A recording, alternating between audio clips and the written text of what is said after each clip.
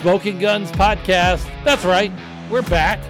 We don't have Hines Ward with us this time, unfortunately, but we're back.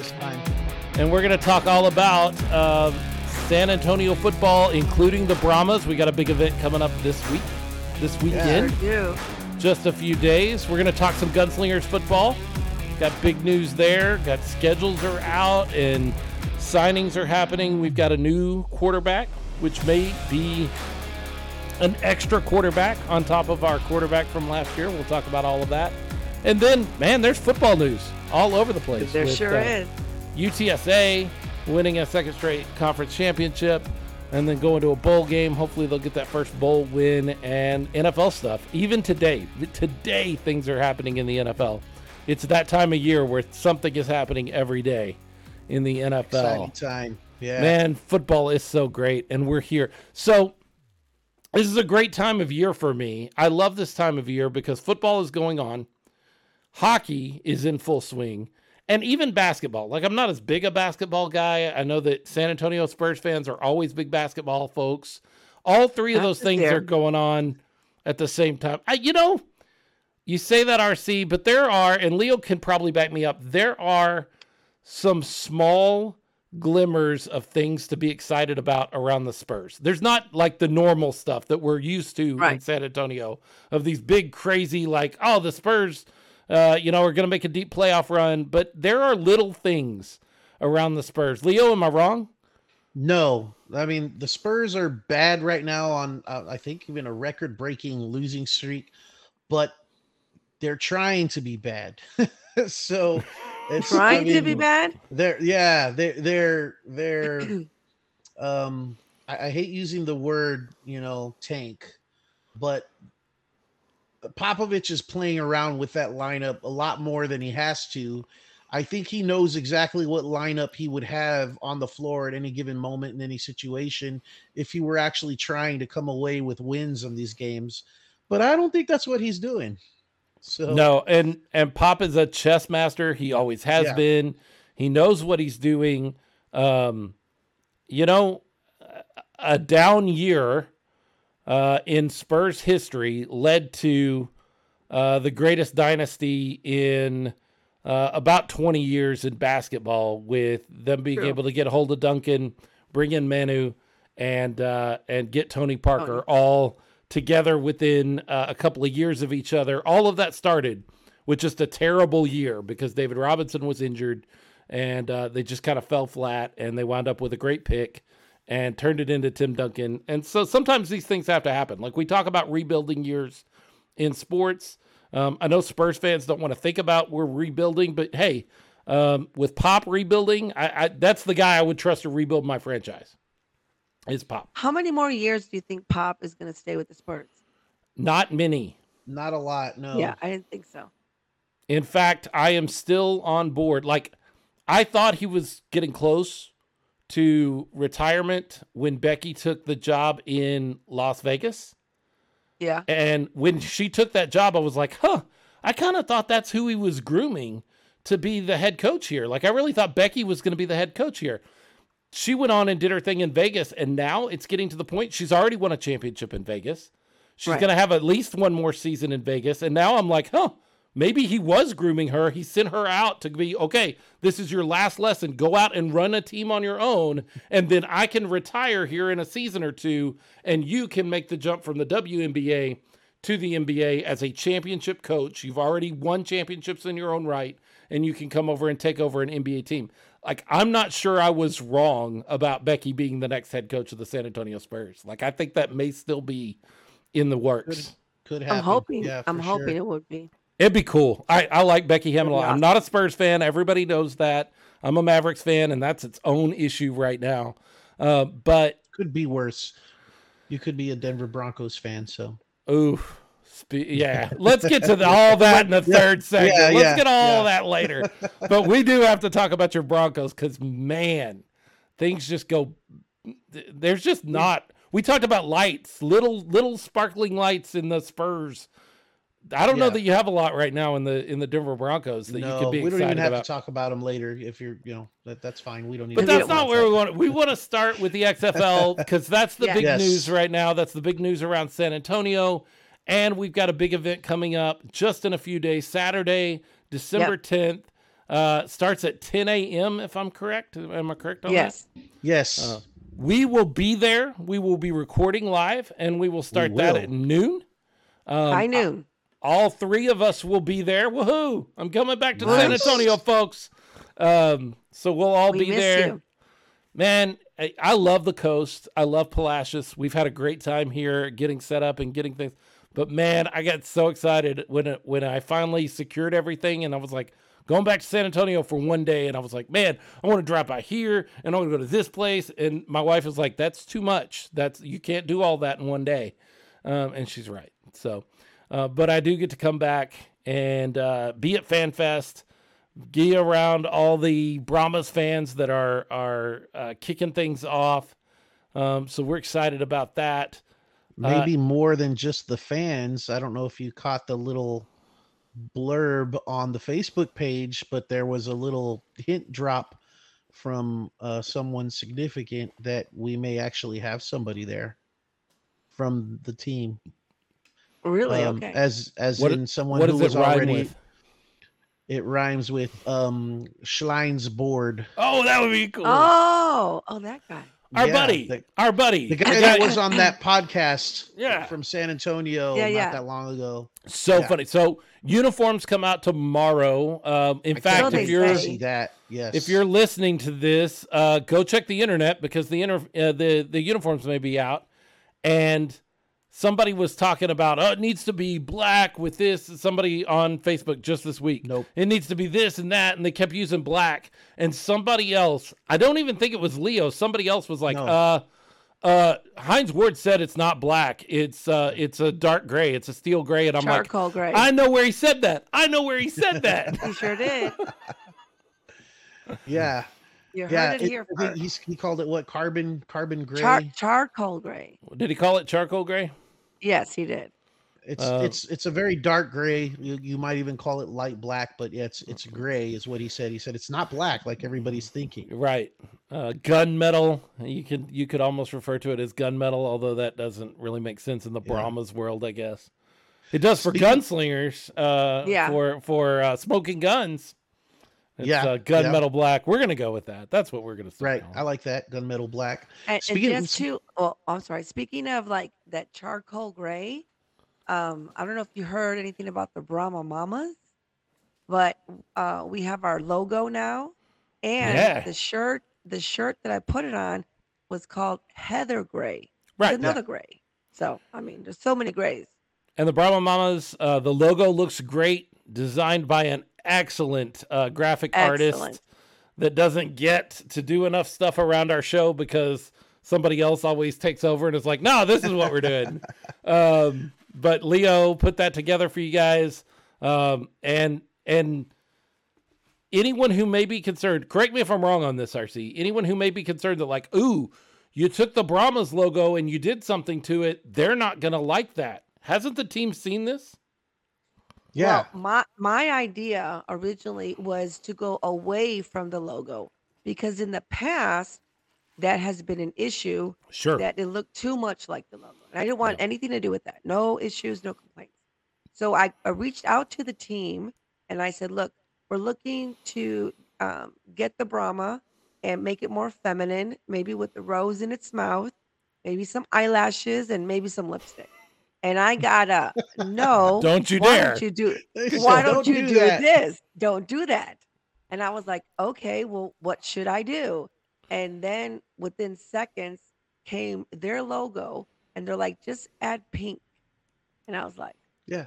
That's "Mm, incredible. They said use I'll our add- logo. We want Yes, you to they use said. it. Yes. That's how much they believe in the Brahma Mamas thing, and Exactly. they want to be kind of sort of part of that.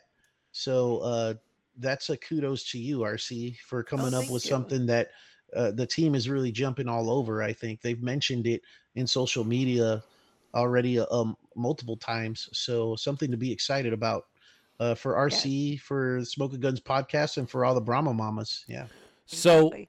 just in case listeners out there don't understand what a big deal that is, we've done this show for 4 years now, by the way, or done shows together for 4 years now. We Right. started back in 2018, right around Thanksgiving. We did our first show. We have dealt with three different franchises and a college. You know, we could throw in some Roadrunner stuff. For a team or an entity to say, take our IP, take our intellectual project, put your own spin on it, we would prefer you to do that. We've never heard anything like that. They have never, none of them. Not the Gunslingers, although there's been an ownership change, so the Gunslingers ownership might be listening to this and being like, we wouldn't have a problem with that. But previous ownership was very careful with their IP, as they should be. Anybody should be careful with their logo and their stuff. But that kind of access to, hey, take our, don't do all that. Do our logo and just put a spin on it is not something that we generally hear No. And from then teams. they actually said, because I asked the question, something about resolution, and they're like, no, contact this person and they'll get you everything that you need. That's And so excellent. that's huge. Now, of course, I still wanted to add that yellow rose because it's Texas, the yellow rose of Texis. So my buddy, my pal, my brother went ahead and designed that rose, and it's amazing. I love the logo. Sent it to them, and they loved it. No questions asked. They love it. It really came out good, and we were having some discussions behind the scenes about different ways and different positioning and some of that kind of stuff. And I think Leo just killed it with the lightly faded Brahma in the background, and then Brahma Mamas right there standing proud with the Yellow Rose of Texas in place of one of the A's, I believe. Yes. Is that right, Yes. Leo? Yes, the first looks A. great. It looks great. Very exciting. And you'll already have shirts. You're gonna have those. You're gonna be wearing one at the Fan Fest, yeah? Yes, I will. And so Monica Galvan is the one who, from Commander Days, she's the one who made some shirts. She also made the swords that we would dance with. And so she's going to be making the shirt. So you put an order for her. Lolis and I, or Lolis, was going to pick it up from her house, and we will pass them out if they're paid for at FanFest. Okay. How do they get a hold of Monica? Monica Galvan is on Facebook. Okay. It's Monica V, middle initial, period, Galvan, Galvan. Yeah, she's part of the Brahma Brahma. fan page, and she's also on the Brahma Mama Facebook page, because the Brahma Mamas have a Facebook page as well. Sweet. Where's that at? I guess you just search Brahma Mama. Yeah. Cool. And then for all those people who have been listening to us for the last 4 years, around this time, I always lose my voice. So this is how I sound during the change of seasons. So just so you know. Well, and Sounds you were horrible, but at I a feel football fine. game a couple of days ago. Yes, I imagine that I you was were on yelling Friday. and doing some yelling there It on did not Friday night. help. It did not help my vocal cords. So Yeah. So what all is on tap for FanFest? I know that we're there and we're recording, but we're hardly the thing that people should. I mean, if you want to come out and spend some time with us, do that.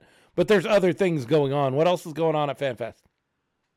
Well, as Warren has put it on the Facebook page, it's basically by the fans, for the fans. It's a gathering for fans to get to know one another.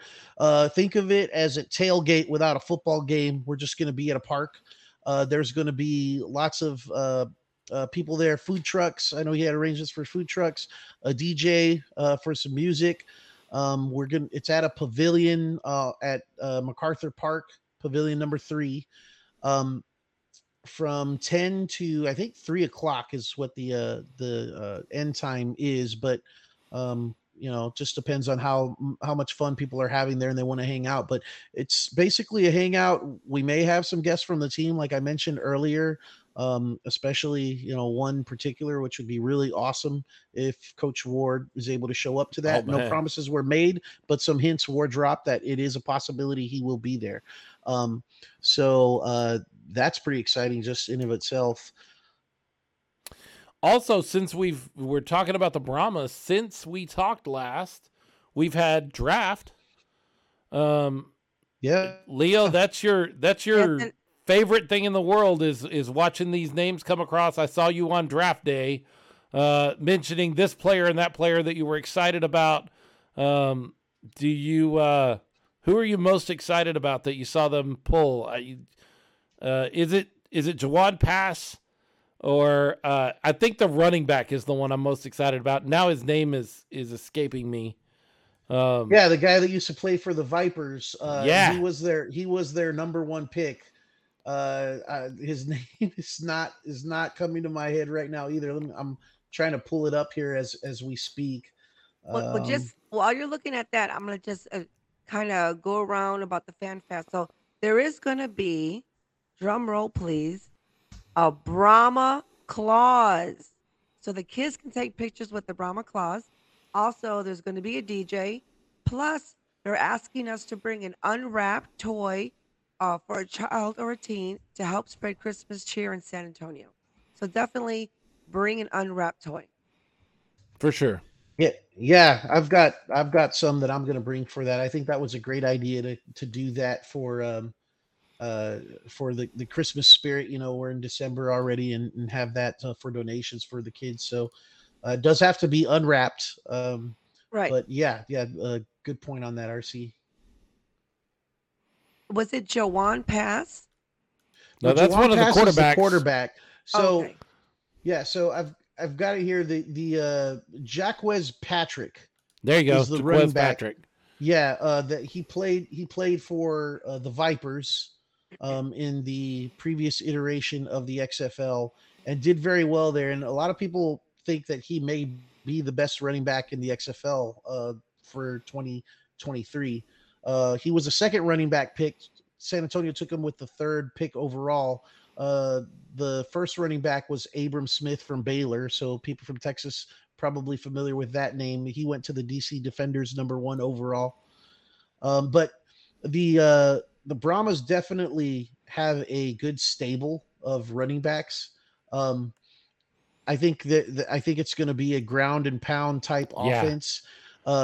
They have I think 5 quarterbacks on the roster. They drafted 2 and made a couple announcements for a couple of other guys later to compete for a starting position, and really that's totally up for grabs. So it's kind of anybody's guess. Jawan Pass was the first quarterback taken by the Brahmas, but really there's other people on there that could easily come up and take it. It's the guy from what was the other guy that drafted Anthony Russo. Thank you. Yeah.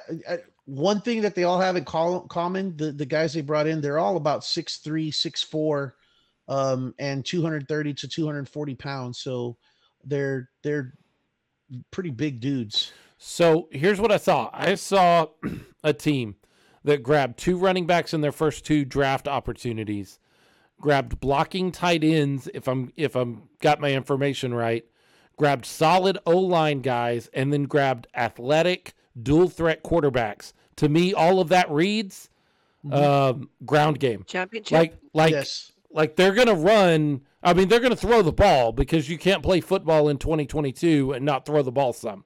This isn't 1933 where you just run the ball out of some sort of wing tee or trap system. But it looks to me like they're going to rely heavily on RPO stuff based on just, the guys that they got.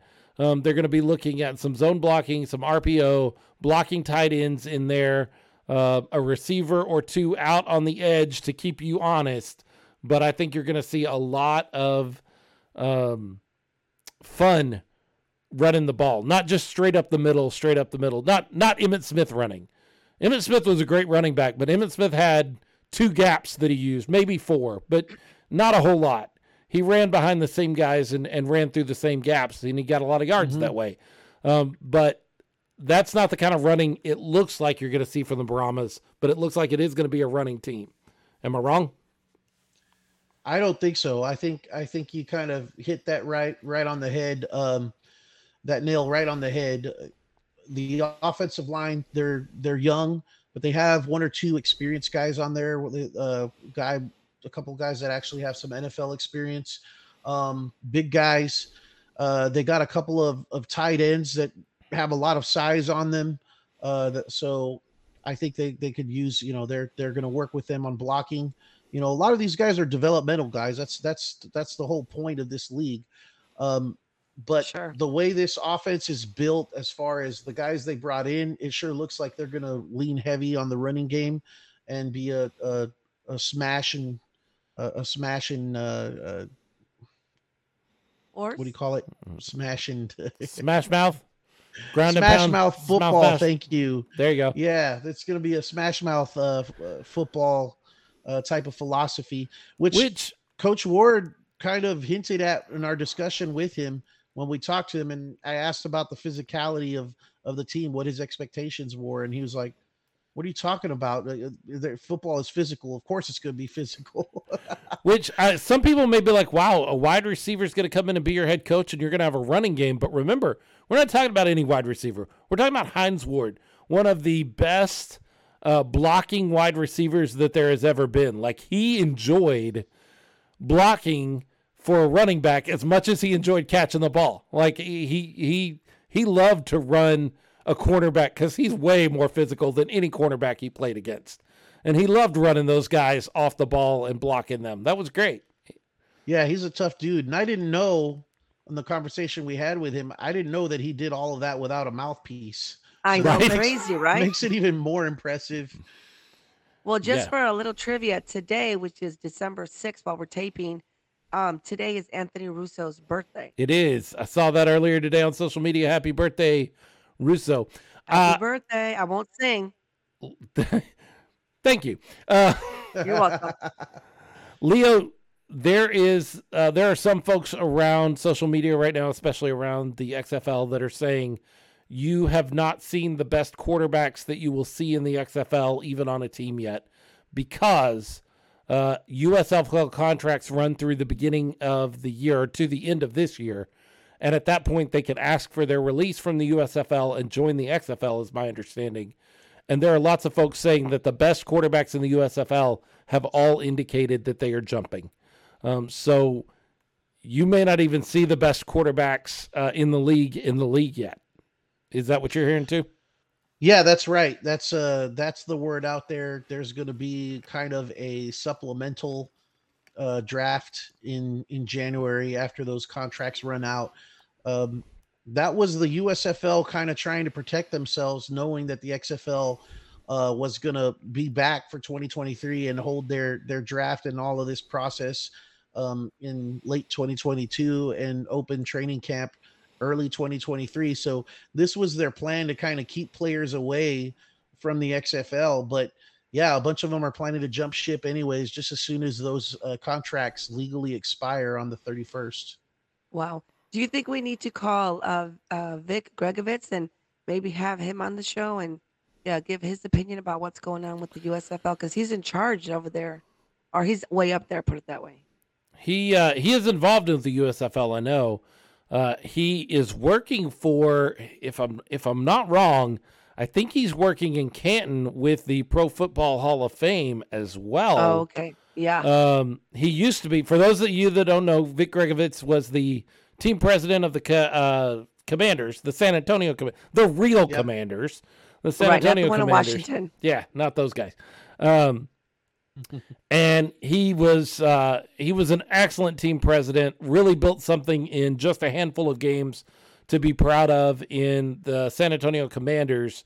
Now he is working, as I understand it, he's working for the Pro Football Hall of Fame and doing some work for the USFL as well.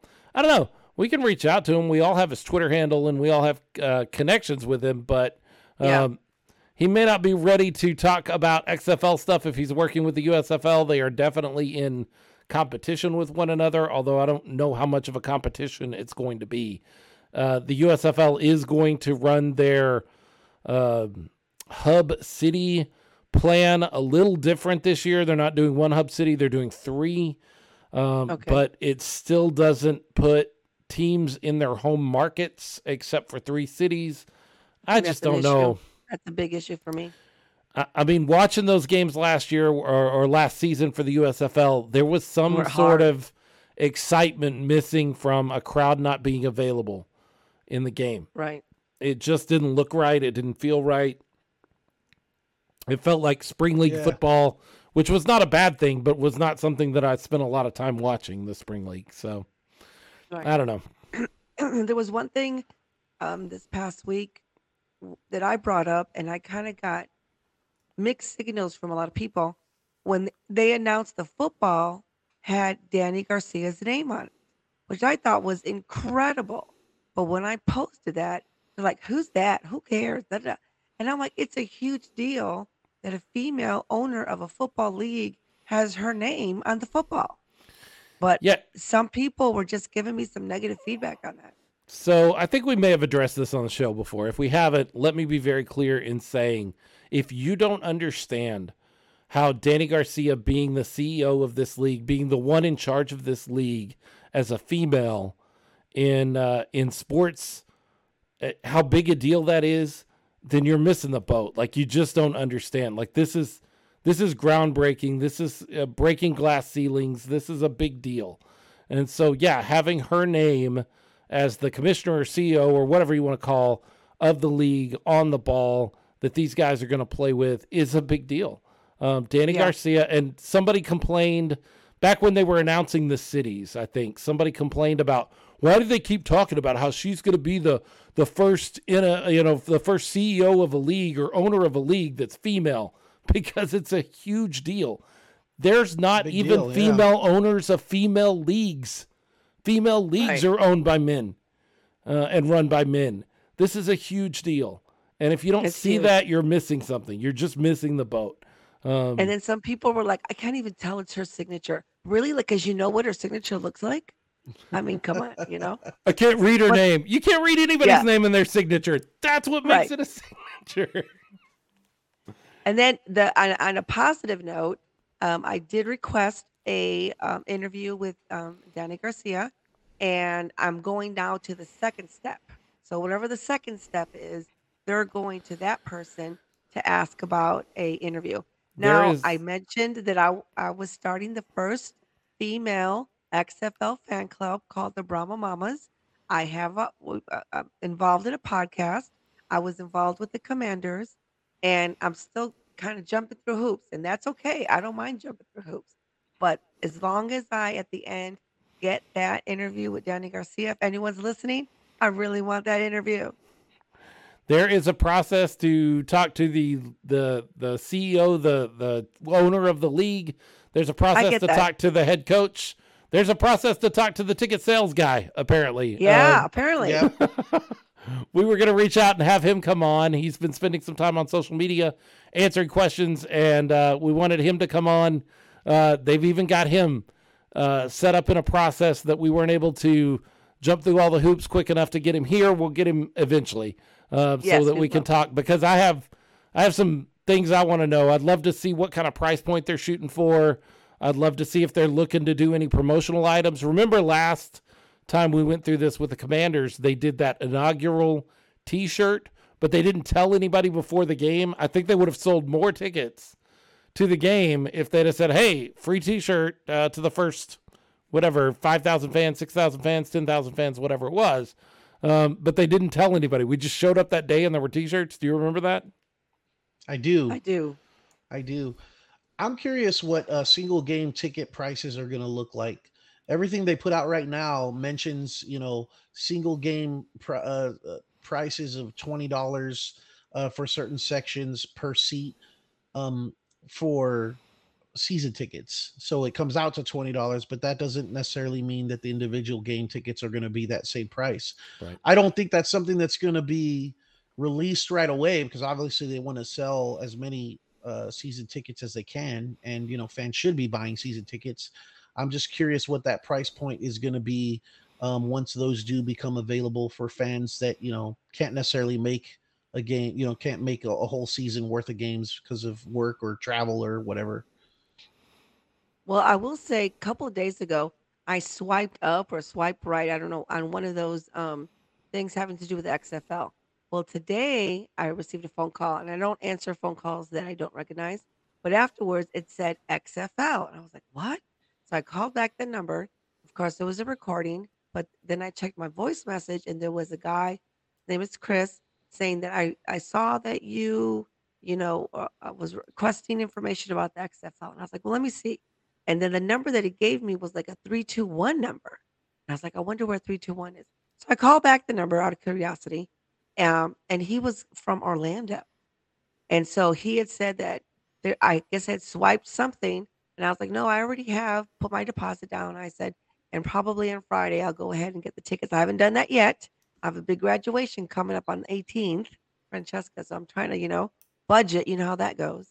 And so he said he would call me on Friday, but I was really impressed that he did follow up just from a swipe.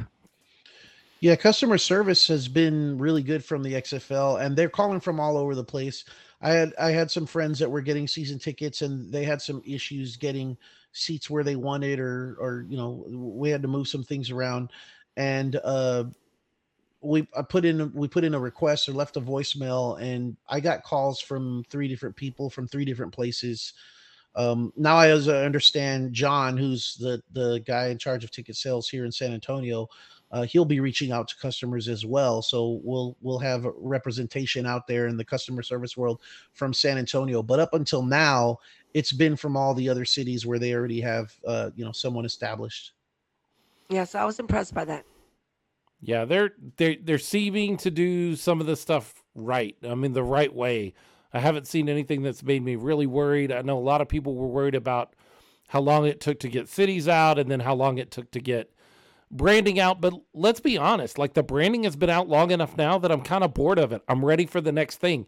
If they'd have released it in September and we were still sitting here waiting on, uniform reveal tomorrow, talk about losing the news cycle entirely.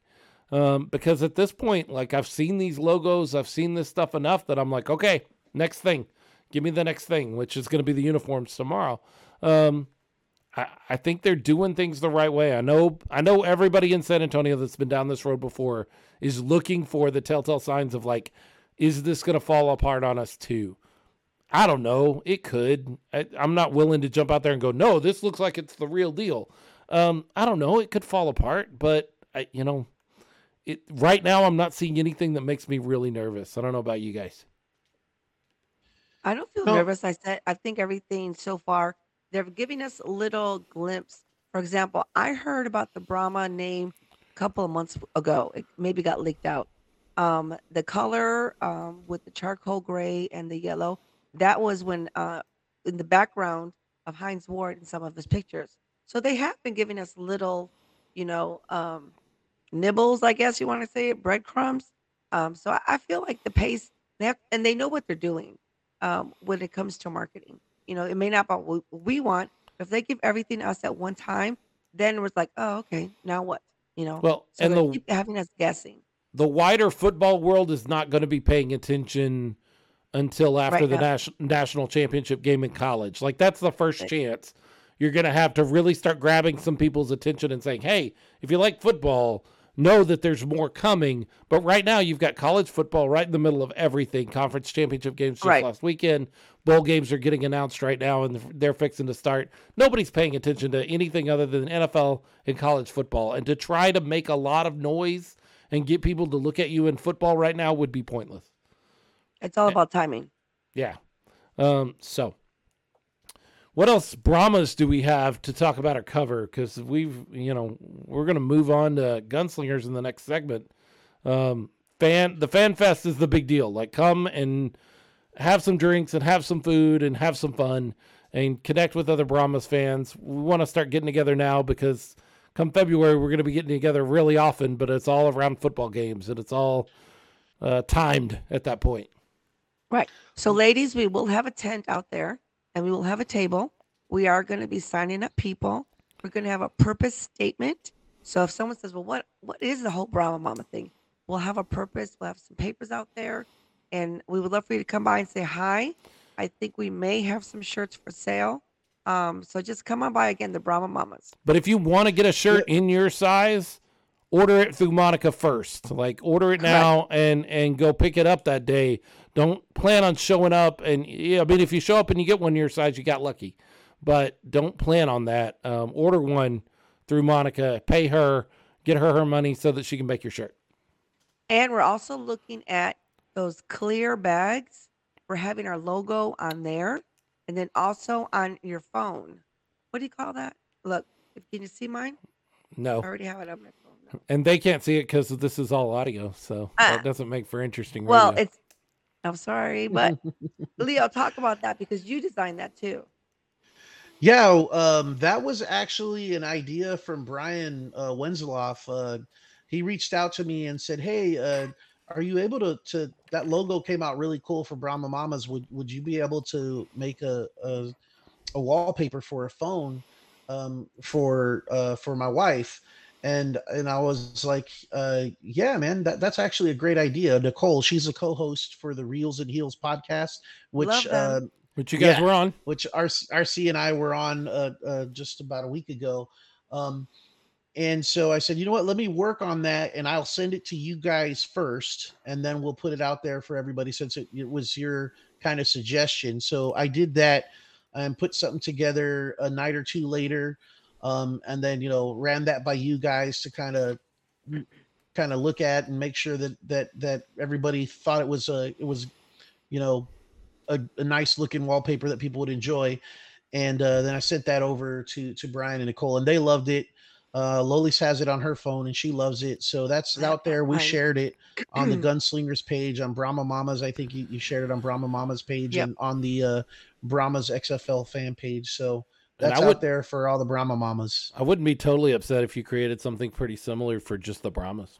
I'm just saying.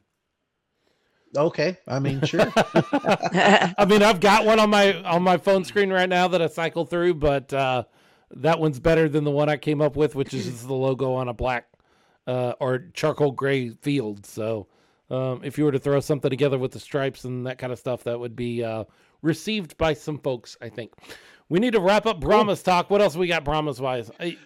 I just want to mention that for the people that are out there that are listening and they're kind of on the fence about this event for the Fan Fest and not sure they could go or maybe they can only show up for a little while or something. I think really make it a point to get out there because I don't know if you know yet or not. Some of us do, some of us don't, but the gauntlet has already been thrown down by other XFL fans. Specifically and, St. Louis. Yes. Speaking of guests on the Heels and Reels show, we had Dirty and Arlington, who are the co-hosts of the X Fan show. And Dirty is, he's a fan over in St. Louis for the Saber chickens. We call them we can go with that. The battle chickens, the battle hawks. Yeah. They have their caca. But anyways, they have a reputation of having the most rowdy and raucous and strong fan base for their team. And our Facebook group for the Brahmas fans has really grown quite a bit over the last couple of months. And they're scared. That's why they're issuing this challenge because, well, one, they want to hype the league. It benefits us all. But also, I think I think they don't think we'll live up to the challenge. But they're also a little bit worried that we just might. So let's show them, come out and show them and have that gathering. Because from what I hear, the gatherings they've had so far, right, for this preseason for the Battlehawks haven't quite met to expectations on the previous years. Very skimpy. Let's show them up. The as well as San Antonio did in the AAF in 2019, St. Louis did in XFL 2.0. They showed up. Yeah. They supported their team in an amazing way, just like we did. There is no better fan base for us to square off against in this sort of arena than St. Louis. They really did come out in a big way and support the Battlehawks. And the whole time XFL 2.0 was going on, I was like, dang, that would be giving, because nobody gave San Antonio a run for their money in the AAF. Like, we were the cream of the crop. There just wasn't anybody close. People in Orlando for the Poyos might argue that, but nah. But St. Louis, like, I would have loved to have seen what that would have looked like, and now we're going to get a chance to do that. So we got to rise to the challenge because they're going to support their Battlehawks in the same way. And they get easy. They get it easy because they don't have a change in colors and names, and they can wear their old gear. Like we can wear Commander's gear, but it's going to look out of place. So we've got to start up from zero, but we can do it. Like we can meet this challenge, but we need to start right here with FanFest on Saturday. I know that I put out a challenge to Sandy, who's from the Battlehawks. And so we have a challenge, a dance contest, a dance off, I guess. Now they're saying that the first game, February 18th, is going to be the San Antonio with St. Louis. What do you think? Who do you think we're going to play against the first game? I'm not even going to guess at schedule right now. I just can't. No? Okay. Because I'm going to get excited for something and I'll be like, yes, that's what it's going to be. And then it's not going to be that. So I'm not even going to guess. I think it makes the most sense.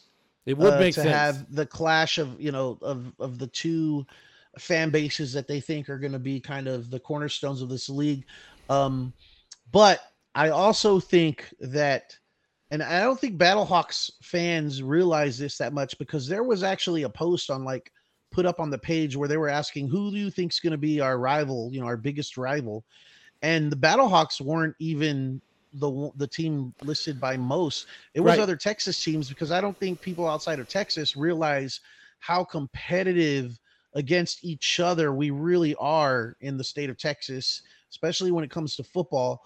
So this might just be our way of coming out and saying, yeah, you guys, you might have thought you guys were the big bad boys of the league. We're here now and we're stepping over you, and you don't even matter to us, because we're going to start paying attention to Arlington and Houston after this. I love that Houston Roughnecks fans are like, we're the Houston Roughnecks. We didn't, like they were running XFL 2.0 and like, we're the Roughnecks. You don't understand. We're amazing in the XFL. And I'm like, you had Pepper Johnson as your head coach. Now you're relying on Wade Phillips to lead you to a championship. And I'm going to tell you right now, I know how that goes. I know how that turns out. Wade Phillips is not a championship coach. He's a great guy, wonderful guy, but he's not a championship coach. So you be all excited to do the Houston Roughnecks. You got a couple more months of holding up that banner and being like, if there was a champion, we would have been it. Great. Cool. There wasn't, and you're not, and you won't be. So it is what it is. Yeah, I mean, we could argue the same as the Commanders fans, and nobody cared outside of that because it didn't happen. So like you said, it wasn't and you weren't. So let's move on. So, RC, you would love to see the Battlehawks and the Brahmas face off in the first game. I think that makes the most sense, like Leo. But I will tell you that if I'm making the schedule, right, and that is the game that I'm going to highlight as the XFL game of the week in the first week, I would do that. You're right. That makes a lot of sense. But I would do it in St. Louis because that's where I know the biggest fan base was the last time. So just in all honesty, if I'm hedging my bets as the guy making the schedule with no connection to any of these teams, I would put that game. You're right. That's the week one game I would set up as my game of the week, but it would be in St. Louis. That makes sense. I don't know. But the weather is really bad in February. They got a dome. They got a dome. I don't care. Like it's still traveling. Because like for me, I've already decided that if there's games in Houston and Arlington, I'm going to those no matter what. Oh yeah, but Houston's right down the road from me here. Orlando, right there. Las Vegas, it's going to make things a little bit more difficult. But we'll see. You never know. Well, we're excited about the Brahmas. We're certainly excited about FanFest on the 10th. That is Saturday. Come join us. Be a part of our live broadcast that we'll be out there for, and be on the show. Hey, if you listen for a long time and you're like, I've always wanted to be on that show, here's your chance. Because we'll have an extra microphone. So come be a part of that. We're going to take a break right here. When we come back, we're going to shift gears. If you checked in with us and you're like, I want to talk about Brahmas, we did that. I want you to stick with us because we're going to talk about something just as cool. We're going to talk about Gunslingers football in the National Arena League here in just a minute. We'll be right back right after this Smoking Guns podcast.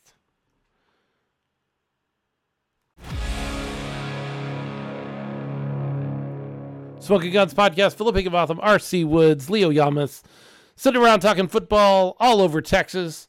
We got people up in San Antonio. We got people down on the coast. We've got Texas. We got South Texas covered from one end to the other. Just got done talking about the Brahmas. We're excited about the Brahmas. The Brahmas are a big deal. But you know what? We don't want to get lost in kind of the thing that we've been following for 2 years now, getting ready for our third season starting in April.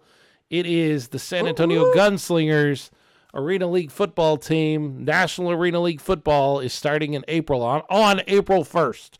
On April Fool's Day. And that's not an April Fool's. It's not a joke. Yeah, don't be a fool. That is really your birthday? That is really my birthday. No joke. April 1st. I am an April Fool's baby. You can imagine my birthdays growing up and all the pranks that were played on me. That was fun. Oh, for sure. For sure. Yeah, lots of news. Away game. Yeah, it is. They're going to be in Columbus playing the Lions on that first week of the season. They'll be back home in the second week taking on the Sharks. The Jacksonville Sharks get to come straight to Freeman Coliseum and deal with the San Antonio Gunslingers in week 2 on the 8th. Wonder who their quarterback is going to be. I wonder. Yeah, I don't know. Yeah, I mean, whose? Which team? The Jacksonville Sharks. I wonder who the Gunslingers quarterback is going to be. Well, yeah, that's true too. What are you worried about with the Sharks? Well, I mean, they had a guy there that's not there anymore, right? Us. Oh no, he wasn't with Sharks. He was with Albany. No, not Albany. Carolina. Carolina. Okay. Yeah. What we're alluding to and dancing around here is the Gunslingers. It's been a little over a month ago, made a big splash right as free agency opened in the National Arena League, and they signed Jonathan Bain. Jonathan Bain was one of the best quarterbacks in the league last year. Unfortunately, he dealt with an ankle injury right at the end of the season that actually happened in San Antonio. Right. And that kind of derailed the end of his season. And then as they got into the playoffs, they just kind of stuttered in the championship game. Like they made it to the championship game and Albany just wanted it more, showed up. I don't know what happened. It was kind of a surprise at how Albany, a team that did not look great all the way through the first half of the season, the first 3 quarters of the season, all of a sudden came out and took the team that had played the best in the league pretty consistently all season long and just whipped them for the whole game. They sure did. But Bain was a part of that Carolina Cobra team that just kind of ran over the league in the first 3 quarters of the season until he got hurt. Now he is a San Antonio Gunslinger, and I'm not going to lie, he may not even be the best quarterback we have on the roster because we still don't know what Robert Kitt Jr. is doing for the season. We do know that the first half of his season, or first 4 games or so of his season, are hard for him because of some other commitments and some other things that he has going on. He can't commit fully until we get into the summer. That being the case, we now have Jonathan Bain for the first half of the season. I think they're set up really well at that quarterback position with the two best quarterbacks in the league. Yeah, for sure. Conversations I've had with Coach Shaw, he in the past he told me I'm going to get somebody really good. You're going to be surprised. I had no idea it was going to be, Jonathan Bain was going to be someone that good. So yeah, it's going to be interesting to see how that stacks up. The team, has to concentrate on winning.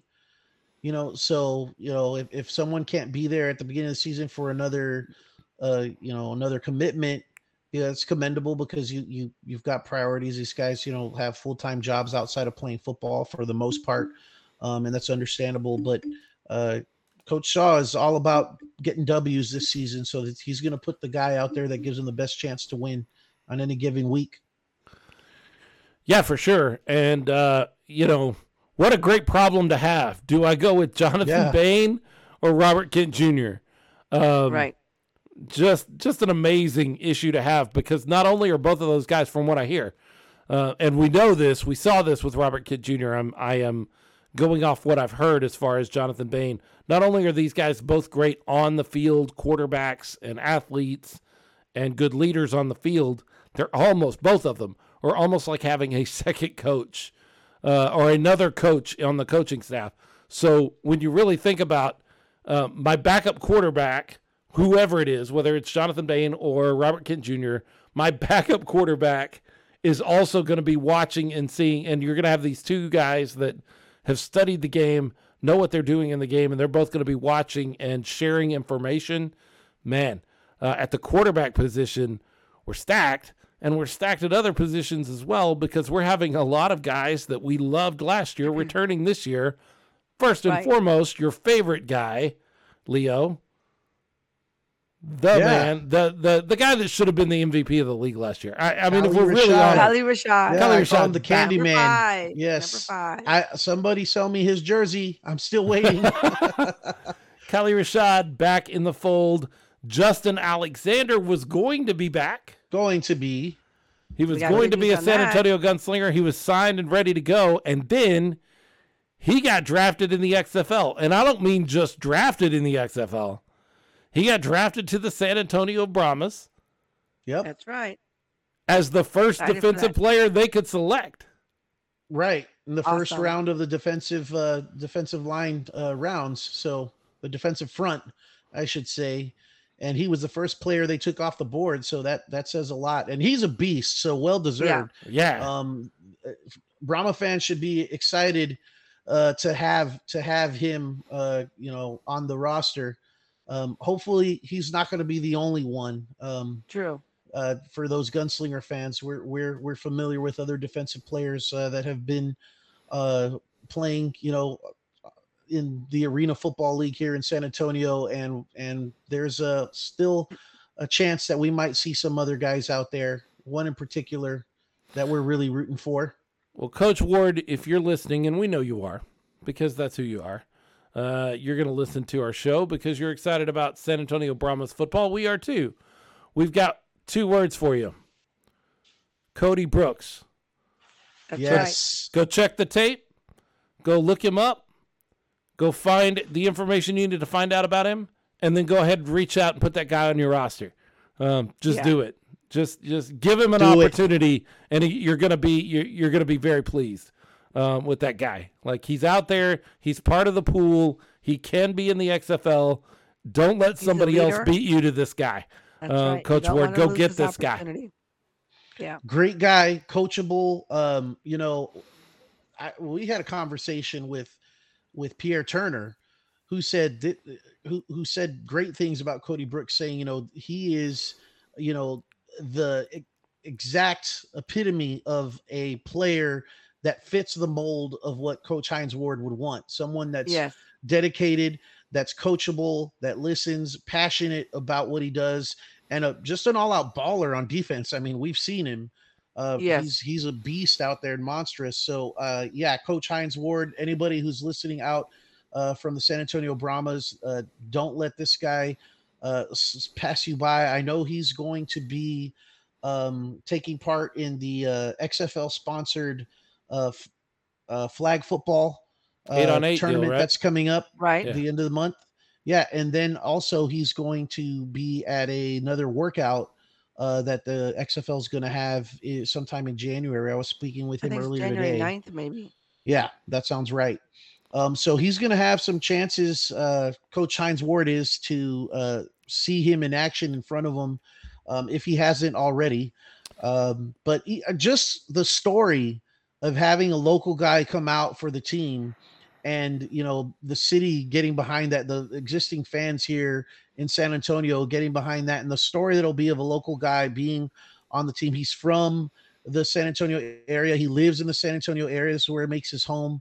Played at And having a UTSA. chance to represent us. Right. Yeah. So, I mean, I don't see how you can pass it up, and the guy can play. Yes, And he we're can. not Flat we're out not play. we're not asking for a free pass for the guy. Like, we're not saying, oh, you need to put him on his team, on your team, because he's in San Antonio. Just give him a shot. Like, Yep. Look at him. put him in the pool. Co- Put him Cody in your, put him in your training camp. Put him in your time. I'm willing to say you're going to be impressed, and you're going to see something that is going to be useful to you as a coach, on your defensive side of the ball, maybe on the special team side of the ball. The guy, sometimes you can't just go by the numbers. I can't imagine that Cody's numbers are bad as far as 40 times and all those measurables that they use to draft guys. But obviously everybody was looking at the sheet and saw something that they were like, yeah, I don't know. Whatever you're seeing on the sheet right now that's making you go, yeah, I'm not sure. This guy overcomes that stuff. And there are those guys out there. We all know that. This is one of those guys. Give him a That's shot. right. I don't think you'll be displeased with what you see. Yeah, you may No. not know, but we know. We know he's a gem. Be an asset to your team. So the Gunslingers are dealing with a long season. In fact, we were talking about this just before we got on. It is a 14-game season stretched over 17 weeks. It starts on April 1st. And the season does not end until July 22nd. Wow. Yeah, that's pretty That's a good. Good thing long we're- season, And 17 good thing we're air weeks. conditioned. right? Good thing it's indoors. Yeah. Jeez. Can And you not in a barn. Can you imagine? So the second to the last game of the season, Columbus Lions in at San Antonio on Saturday, July 15th. Can you imagine being outside even at 7 p.m. on July 15th to watch anything, to do anything? And furthermore, No. playing football out there. Goodness. It's a good thing It this is an sucks. indoor league. It sucks just standing outside the Coliseum waiting in line to get in because True. of the heat That's in true. that time of year. Yeah. But we Gun- do it. So Gunslinger fans want to be on point here, because we talked in the last segment about the Brahmas and this rivalry already kind of kicking off with the St. Louis Battlehawks. When it comes to the San Antonio Gunslingers, if you have not been paying attention, there is a team already talking noise in the NAL, and they've never played an NAL game.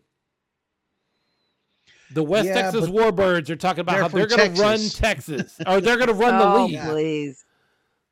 Yeah. Please, please. There are players on the West Texas Warbirds talking about how they're going to run the league. And I commented and said, I'm not even sure you're going to run Texas, so calm down. Back off. You need to settle My down. way. Now, to be fair, we were that team last year. We kind of thought we were going to walk into the NAL and we were like, we've done this. We've played Arena League football. We know what we're doing. And the season wasn't bad. But when you look at the record, it certainly wasn't what we were hoping for, right? Well, I'm sure it was a disappointment. Yeah, a disappointment for all those guys and for the coaches and everything as far as the record. But as far as where they were at the beginning of the season to where they were when they ended the season, that wasn't a disappointment. No. No. That's true. Lots of growth in the franchise. Some of that can be attributed to an ownership change, but not all. Some of it is True. just learning your place and learning, this is how this works here on this Right. level. And they did that incredibly well all the way down from head coach Fred Shaw all the way through our highlight players like Kali Rashad, Robert Kent Jr., even guys like Caleb Roller and some of those guys. Man, I'll it kind of go looked- through some of the players that got re-signed and Sure. the new ones. So back in October, they re-signed Philip Barnett. Love him. He was a great Yep. player. Love him. Big receiver. Yeah. Of course, Friend we of talked friend about of the show. He's been on the Yes. show. Yes. We talked about Kali Rashad, number 5. Friend of the show. Pierre Turner, Friend of the show. another friend of the show. Yeah. We talked about Jonathan Bain already, but how about Justin Alexandre? Yeah, we talked about him. Yeah. He's going to the Brahmas, Yeah, but he's that's all right. going to be on the Brahmas, but that's okay. We still get to cheer for him. And then Brian Juice Robinson. Juice. Juice. Yeah, he's back. Thornton Kyle Chandler. Then we have You guys coming Dante back? We're coming in. Dante Angus. Big Dante. That's a big dude right there. Happy to Yep. see him coming back. Yep. Nico Thomas. Nico. Like another friend of Nico. the show. Longtime gunslinger. He is one of the original gunslingers, as is One of the Khalil OGs. Yep. Right. And along with Caleb Roller. Original we have, gunslinger. A new guy, I think, Josh Otis. Yes. Is he new? Mm-hmm. Yeah, Okay. he's new. But And then Coming I from believe he Albany, played at right? UTSA. Oh, did he? UTSA. Okay. And then we have Calvin Fance. Fance. Right. And then Drew Pearson. Woohoo! Drewson Drew. Deuce and Drew. That's Yes. Yeah, he broke then- a record last year Dude. for We haven't he even did. we haven't talked about this on this show, and so people may not realize if they don't follow the NAL like we do, there's a big change in the NAL as far as something that we all are going to be excited to see. The nets are back. They're putting nets up at the ends of the field starting nice. this year. Yeah.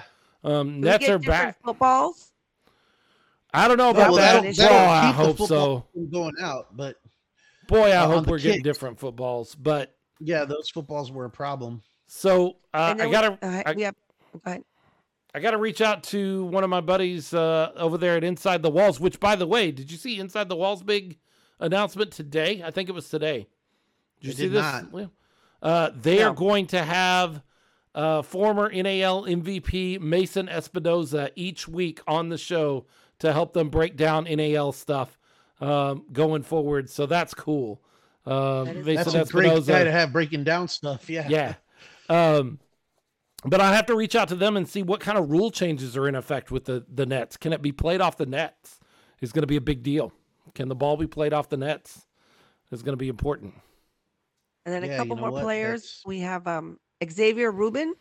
Okay. And then we have Darius Banks. Yes. Yep. He's Cameron Johnson. Yep. back. Yep. Long And then, time of course, gunslinger. of course, Fred Shaw. And then we signed a Jeremy Richardson as the assistant coach. Yeah. Looks like Fred Shaw is Yeah. very excited about having Jeremy Richardson come in and help him. I've already seen some banter back and forth between those guys on social media.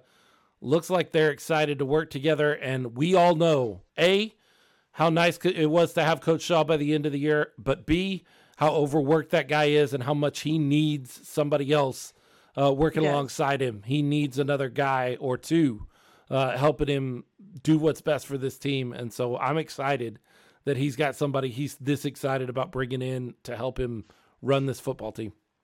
Yeah, And then the Richardson's going to be big help. Came over coming from with Albany. That experience from Albany, yeah. Yeah. Last one on my list is a Arthur Hobbs. Also an Albany guy, and he was a Albany big player. name in Albany. He was an excellent player in Albany. Wide So receiver Phillip, and defensive back. I remember seeing him making some plays in the Freeman Coliseum. So when Yeah. I saw his name, I was like, oh, it'll be good to actually be cheering for him this time. Yes. Also Phillip, Walter you have it- Hobbs. What was his name? Arthur Hobbs, right? Arthur Hobbs, yeah.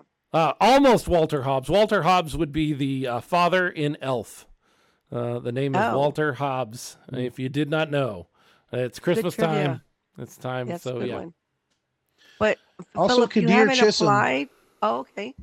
Yeah, Chisholm. No. Mhm. Yeah, he Oh, was that's re-signed as well. So another burner speed guy, and also like another coach on the field that like Philip was mentioning earlier, for Kent Jr. and Bain. This is another guy that a lot of guys have a lot of respect for and has been around the game for a while, but man, got a lot of speed. I mean, Yeah. seeing when they had him and Callie out there at the same time playing defensive back, it was hard to get the passing game going. I remember.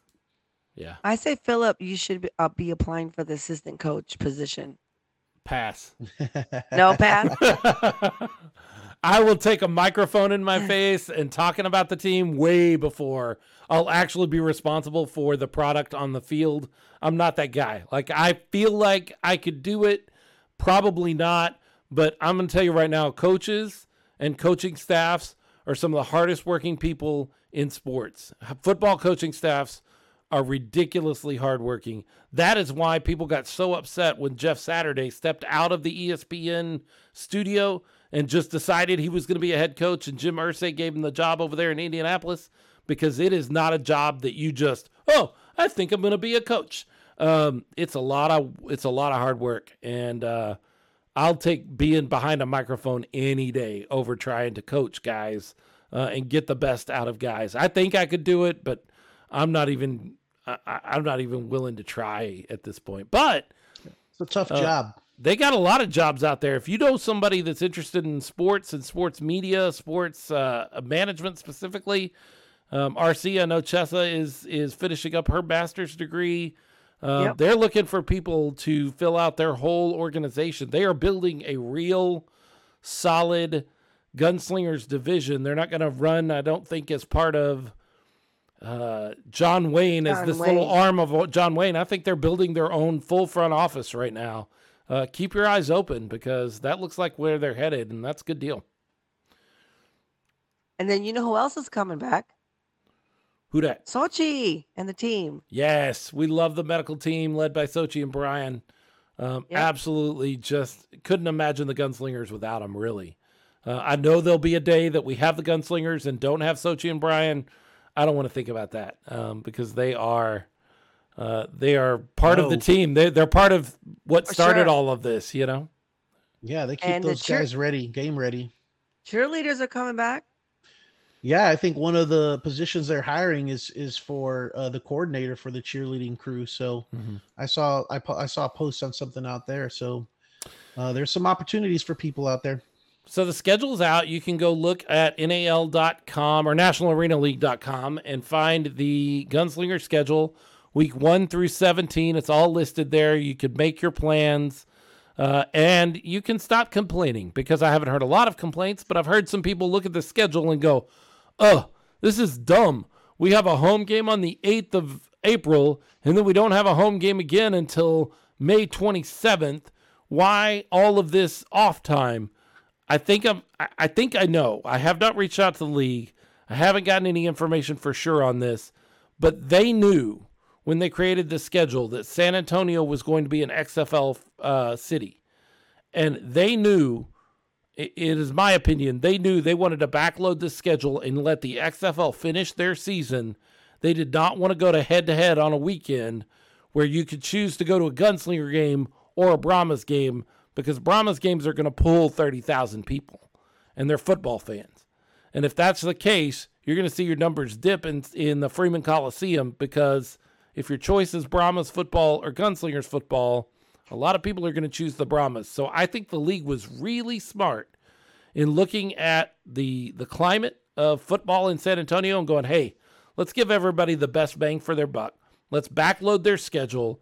And that way they can get done with the Brahmas season, which they didn't know was the Brahmas at the time, but they can get done with the XFL season. And then they can transition right into catching us midseason as we move into the back half of the NAL season. Go ahead. No, go ahead. Once the games start in Freeman Coliseum, week 9, week 10, week 12, week 13, week 16, week 17. That's a lot of games right there together. You're going to have plenty of opportunities to enjoy Gunslingers football. Yeah, I was going to say one of the other things that I know was mentioned was the amount of bye weeks that the team is going to have early in the season. They're off on week 3, week 5, and week 7. So they have 3 bye weeks in the first 7 weeks of the season. Yep. And that is actually another advantage for the Gunslingers, especially considering the quarterback situation where Robert Kent Jr. may not be available early on in the season, at least if he comes back to be at, yeah. But if he comes back and he's not available to, spend time with the team during game preparations and practice until game day or the day before game day, then having those bye weeks early on, so that they can get him up to speed and get him involved in the offense, whether it's as QB1 or QB2, or if he's here at all, because he has not made that decision. We haven't seen the re-signing yet, but indications are they want. I mean, the team absolutely wants him back. But that's to the Gunslingers' advantage if they're in that situation. Yeah. Well, I will say this. I saw on Facebook today, and I don't mean to like spoil anything, but I know he's a realtor, Kent, and I know that he had made a post saying rates are down if you need and then it had like father, realtor, husband, coach. He didn't have anything other about quarterback. So then I sent him a message. I was like, did you forget quarterback? No response. So I don't know if I just did a spoiler alert, but. No, he didn't forget quarterback. It's just if you need a quarterback, don't come find him, because if he plays quarterback, he knows where he's doing that. Yeah, you don't need to contact him if you're looking for a quarterback, because he's already taken as far as that's concerned. Okay, I hope that if you look at it that way, I hope you're right. That's the way I'm gonna spin it for sure. But then he had coach. So if we're looking for a coach, look for him. Yeah, but he's not a coach on the Gunslingers. If somebody comes out and offers him a full-time head coaching job, he might jump at that. Yeah, he might take it. Won't be the Gunslingers, because we got a full-time head coach, and we like our head coach. We're perfectly happy with Fred Shaw. I listened to the episode where we talked about Coach of the Year probably about a month ago, and I still stick by it. Like, I was not a Fred Shaw fan about halfway through the season, and he won me over in half the season. I am just a big fan of what Fred Shaw did with the second half of our season. Record aside, I was very pleased with what we saw out of Fred Shaw. Commendable job. And I did call that. You did. Coach of the Year. And you were on top of it. You heard it here first. Or actually, you heard it on RC's social media platforms first. I'm looking at the schedule right now. Man, people that complain don't understand. In May into June, there is a 30-day stretch there where you have 4 home games and 1 road game. Like, you have 4 home games that you're gonna get tired of going to home games. You're gonna be like, man, no. Oh, I doubt that. No way. I doubt that. Not this one. You're going to win so much, you're going to get tired of winning. That's how that's going to work. Those games are fun. Yeah. Yeah, they are. Very excited about the schedule. Very excited about the Gunslingers. We need to start reaching out to some of their front office and seeing what they've got planned. I expect really big things, not only from the Gunslingers on the field, but off the field or outside of the field, around the field. I think there's going to be some really awesome stuff happening in the Freeman Coliseum too. With them having a whole off season to get prepared, I really expect some awesome things to happen with the San Antonio Gunslingers this season. Me too. The way ownership works, you know, what we know of those guys and everyone around the franchise and what they did in basically, you know, a half of a season or 2/3 of a season, and they're excited and ready to top that in season 2. And yes. I have no doubts that they are going to. So yeah, it's definitely going to be fun and interesting to see what they've got on tap, what they're doing. We definitely need to connect with those guys and kind of get a feel of what's in the works and what's in the plans. I know Coach Shaw has voiced interest. He wants to be on the show again and come and talk with us. So that's something for sure we're going to work on. Whatever. Open mic anytime that guy wants to come on the show. I'm not anytime. Yeah. Yeah. One of the things that we heard consistently at the year-end party when we went out to Lavernia and Leo and I were at the year-end party was from front office, not just from players and coaches, but from really the front office folks, the ownership was, we cannot wait for next year. We cannot wait. We've already got some things cooking. We cannot wait for people to see what we're going to do with this next year. It was exciting. It was an exciting kind of attitude because if we're really honest, if we really look at the way they ran things last year, coming in the middle of the year and taking over, they lost a ton of money on last year. For them to come out of that and be like, oh, but we are so excited for the way we're going to do this next year. That is encouraging. Yeah, for sure. It was really encouraging. But let's make sure they don't lose a lot of money in year 2 of owning this team. Let's get out there and support them. Buy those tickets when they become available. Buy the merchandise. Show up at the games. Make their investment through all of last year, the second half of last year, and getting started this year worth it. And support that team because they deserve it. The goal this year is a championship, and I don't see any indication that they're not putting 100% into that, and you definitely want to be a part of that and see that because it's going to be quite a ride. There is nobody connected with this team that doesn't think that a championship is not only possible but expected. Like that is the expectation around the team. That's what they're after. Yeah. They're not after, okay, well, let's top last year. Let's make the playoffs. No, they want to win it all, and they want to win it all this year in their second year. Yeah. And they can do it. Oh, yeah. They have the leadership. Record aside, I think people forget how close some of those first 5 games, when they went 0-5, I think somebody forget how close those games were. And they had they just hadn't figured it out yet. Now they've got it figured out, and you're going to see, man, if those close games start leaning the other direction, you're looking at a team that's not, 3-7 or 4-7, whatever they finish the season at. You're looking at a team that's more like 9-2, and those kind of things. So it's a big deal. I hope the refs kind of read the book of the rules over the off season. That's all I'm saying. Again, I talked some with the head of officiating last year. I think a lot of the issues we had with refs last year were just a matter of them not having the resources they needed to be trained and supported the way they needed to be. Again, our ownership has changed, and they are now part of the executive council. And I had conversations with some of those guys that said that was something they would walk into the room at owners' meetings and demand change, that there would be better training and support for officials on the field. I think you're going to see it improve. I hope you're going to see it improve because it was the poorest part of the league last year was the officiating. It was. I wonder if Andy Anderson's coming back. I hope so. Yeah, it doesn't feel like San Antonio football without him. In fact, are we going to see him in the Alamo Dome for Brahmas games? Somebody needs to get on that. We need to see him leading out the Brahmas again. Somewhere.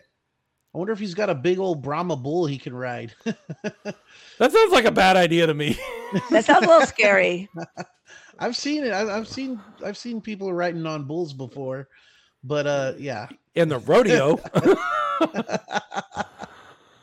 Oh, so the Gunslingers will be getting started in April. You're going to hear us talk more and more about them. Hey, if you're checking in and you're like, hey, I was just expecting Brahmas talk, don't just expect Brahmas talk from us. We're going to hit you with both barrels.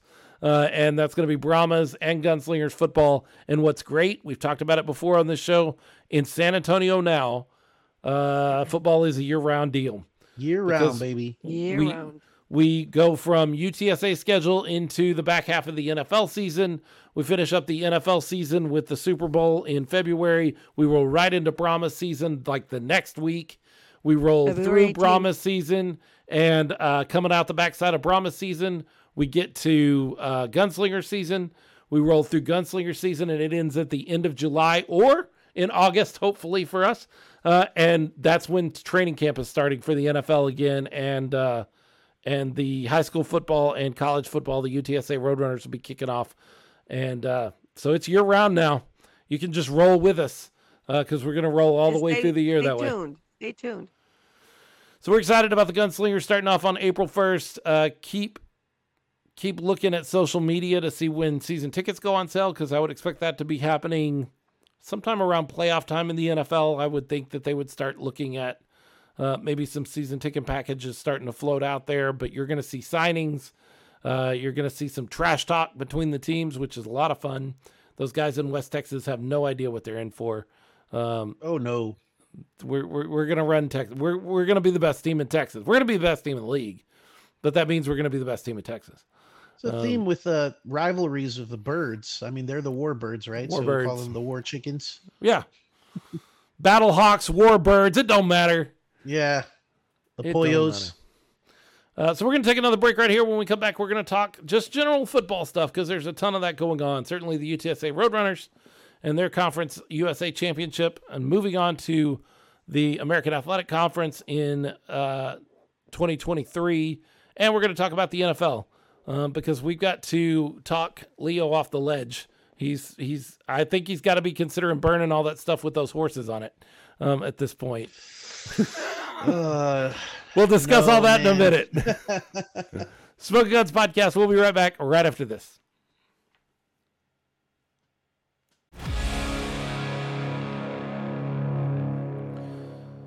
Smoking Guns Podcast. Philip Higginbotham, R.C. Woods, Leo Yama, sitting around talking football. We've talked about the Brahmas. We've talked about the Gunslingers. Now we get to talk about just football. And I want to start by talking about the Cowboys. No, but we'll get there. I want to start off talking about the UTSA Roadrunners. Okay. Meet.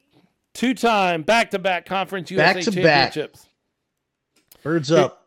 Here's the thing. If I do my math right, I think they had 10 straight games or 11 straight games wins in Conference USA, and that was their last Conference USA games because they will move to the AAC next year, the American Athletic Conference.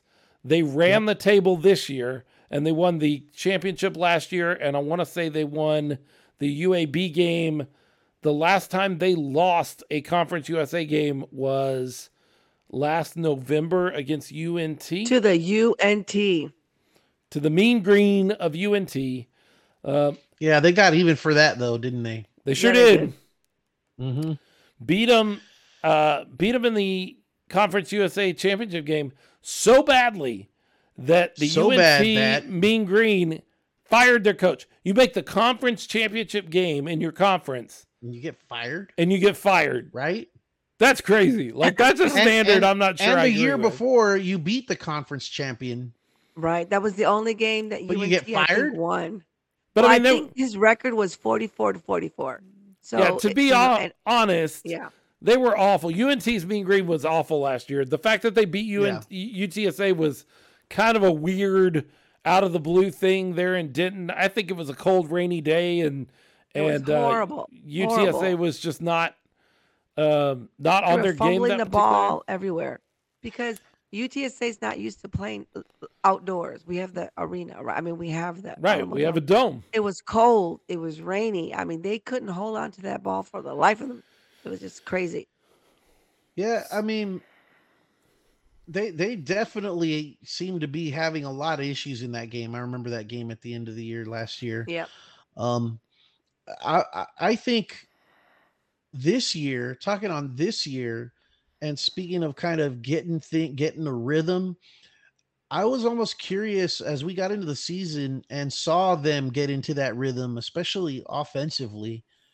I wonder what it could have been like because their two losses were at the beginning of the season. The Yes. first game in overtime to University of To Houston. Houston, yeah. Yeah, and then of course to UT a couple of weeks later in Austin, and they were Right. close all the way up into They were. the first half. In the second half, they kind of lost track of that. But looking at the UTSA team we saw at the end of the season compared to what we saw at the beginning of the season, I On think they point. made some pretty big strides. And I was just like, it's unfortunate that that the schedule didn't work out where they got to play those guys, later in the season rather than early on.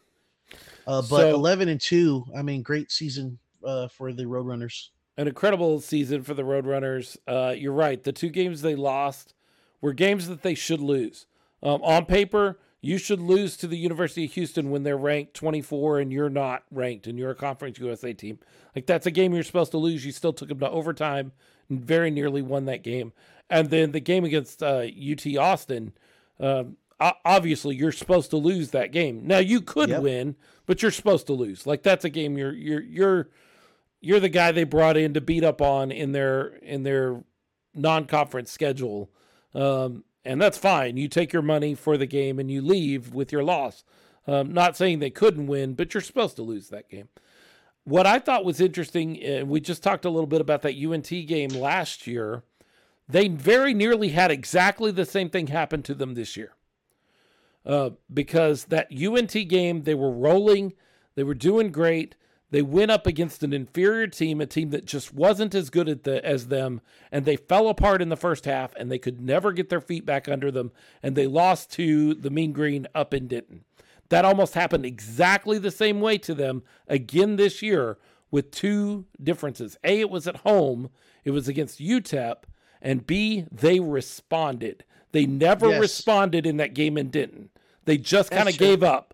This game against UTEP meant nothing. You could take that loss and it wouldn't have changed a whole lot of anything for their season, which is what I think they really thought last year and didn't. I think players, maybe even coaches, were like, well, yeah, we're going to lose this game, but it's not in the grand scheme going to mean a whole lot. They did not take that attitude this year when UTEP came in to the Dome and slapped them in the face, and they said, no, we're not taking that. We are going to win this game, and they fought their way back in that UTEP game there on Thanksgiving weekend and came back and won that game, a game they had no reason to win. Like, they had no reason to play for, and they had no right winning that game. They were down 21-0 in the first quarter. Yeah, it was horrible. It was embarrassing. It was terrible. And they came back and won that game. I'm on record as saying Jeff Traylor is one of the best coaches in college football. I think that his time at UTSA is short. I think that somebody is going to reach out and grab a hold of him and offer him something that he just can't refuse. And I can't even blame him for taking that opportunity and going to a big program. I love the culture and the way that Jeff Traylor installs things. Now, they've got one more thing to check off the box that they get an opportunity to do on December 16th. Win a bowl game. UTSA has never won a bowl game. So they got to beat Troy. Troy is also a conference champion. Troy is tough. Also ranked in the top 25 of college football playoff teams. In fact, one spot ahead of UTSA. This is about as even a matchup as you could see.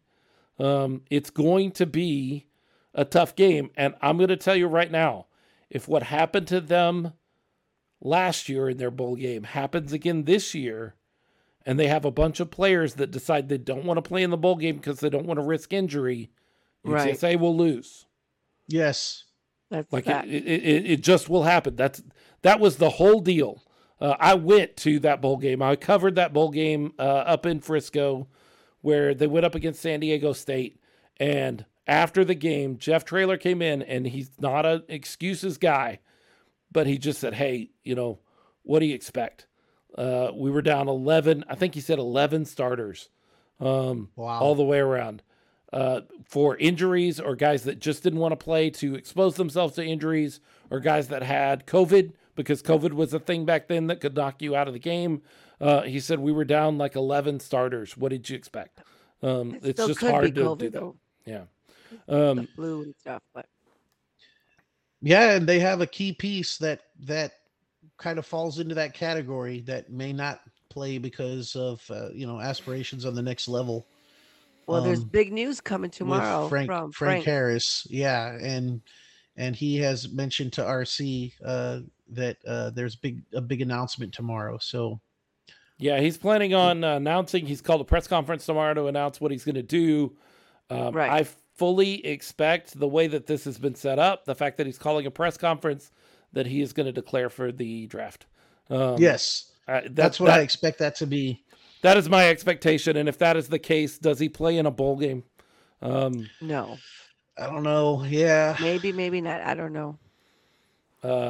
That being said, look, get excited about Eddie Lee Marburger. If tomorrow Frank Harris comes out and says, I'm moving on, I'm going to declare for the NFL draft, and if I don't get drafted, I'm going to go play in some of these spring leagues and attempt to continue my career in football, more power to him. Frank has done a ton for this program. Yes, Frank Harris has been a huge part of this program's resurgence, and I have nothing but love for the guy, and I understand making the best decision for you. But on the other side of that, Eddie Lee Marburger is going to be a good quarterback. I just feel like he needs to be the guy. He has stepped in some rough spots and in some weird roles this season, and he's never looked crisp. Once he starts getting a feel for first-team reps and working with first-team talent, Eddie Lee Marburger is a guy at McAllen who threw 10 touchdowns in a high school football game. Now, that sounds like, oh, it's a high school football game. 10 touchdowns is ridiculous. No, he's got talent, yeah, for sure, to throw 10 touchdowns in a game, yeah. You throw 10 touchdowns in a peewee game, you're something special. 10 touchdowns doesn't happen anywhere, anytime. So don't tell me, oh, yeah, that was when he was in high school. Name another guy that's throwing 10 touchdowns in a high school football game. Are you kidding me? Eddie Lee Marburger is special.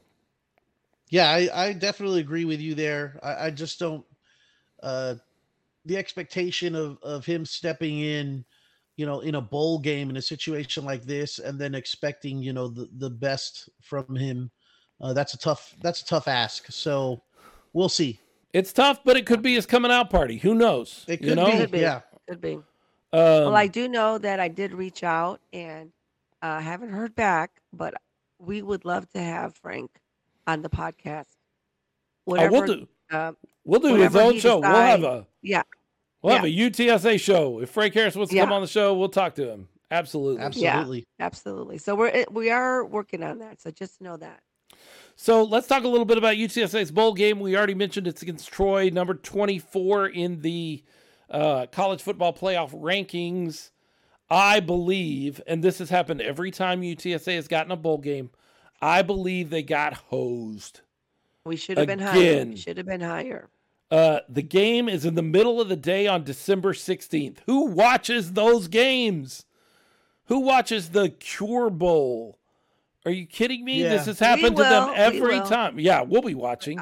But every time they've gotten invited, they got invited to the First Responders Bowl. It was a middle of the day bowl, early in the bowl season, same sort of way against the Raging Cajuns 2 years ago. They barely lost that game. Last year, they got invited to not only was a nighttime bowl game at least, but it was a bowl game that wasn't even the only bowl game happening in that stadium in Frisco. And so everybody got confused. Are they playing in the Frisco Bowl or are they playing in the, what is it? It was a Smoothie King Bowl or whatever it was. Smoothie King, yes. Smoothie King. And which one is it? And every time UTSA has gotten a bowl game, they've been hosed. And I truly believe they got hosed again. How many UTSA fans are going to travel on December 16th to Orlando, Florida for a football game? Like they just, not many. Yeah, they got hosed on this deal, and it's frustrating. I thought they were going to wind up in the Armed Service Bowl or one of these that are here in Texas. Just didn't end up happening, but those days may come to an end soon because once you move up into a group of five division, into a group of five conference, you may get an opportunity at better bowl games, certainly if you're the conference champion. Right. For sure. But I do think they got hosed on this one. I was not happy with the bowl selection that they got. But hey, you can't do anything about that. It is a free trip to Orlando. Go win a game. Go win a bowl game. Check that off the list. Yeah. And Brian Wensloff, he lives out in Florida, so he already said he might be going. Yeah, they might be going to the game. So good for him. I'm sure he's happy they got that. Yeah. I mean, I'll be watching it. I'm not going to miss it, but I still don't think. Yeah, I got to figure out a way to watch that from work. It's on ESPN, so if you got an ESPN Plus subscription, I think you'll be good. Yep. Or you could call in sick. Yeah, you could. You could just sound like RC sounds like right now. Yeah, there you they wouldn't even question you. You weren't supposed to say that on the show, RC. Oh. His bosses listen, okay? I forgot. Speaking of college football, TCU sneaks into the college football playoffs. Do you think that was the right call, Leo, or would you rather have Alabama in there? I mean, yeah, I don't know. I didn't see what bowl of the game they're in. Well, TCU is in the college football playoffs along with Michigan, Ohio State, and Georgia. Those are your four teams. but TCU losing the Big 12 conference championship, and still staying at 3. They did not move at all in the rankings, even though they took a loss in overtime to Kansas State. A lot of people have said TCU should have been out. Alabama should have been in. Alabama has 2 losses. TCU lost in overtime to the number 10 ranked school in the country. To me, TCU stays in. Alabama can't be in the playoffs every year. Look, here in a couple of years, Alabama will be in the playoffs. Alabama has 2 losses, though. Exactly. They got 2 losses. And here in a couple of years, when we have 12 teams in the college playoff system, which, by the way, is awesome, Alabama's going to be in that every year. Better. Like, they're never going to not be one of those top 12 teams.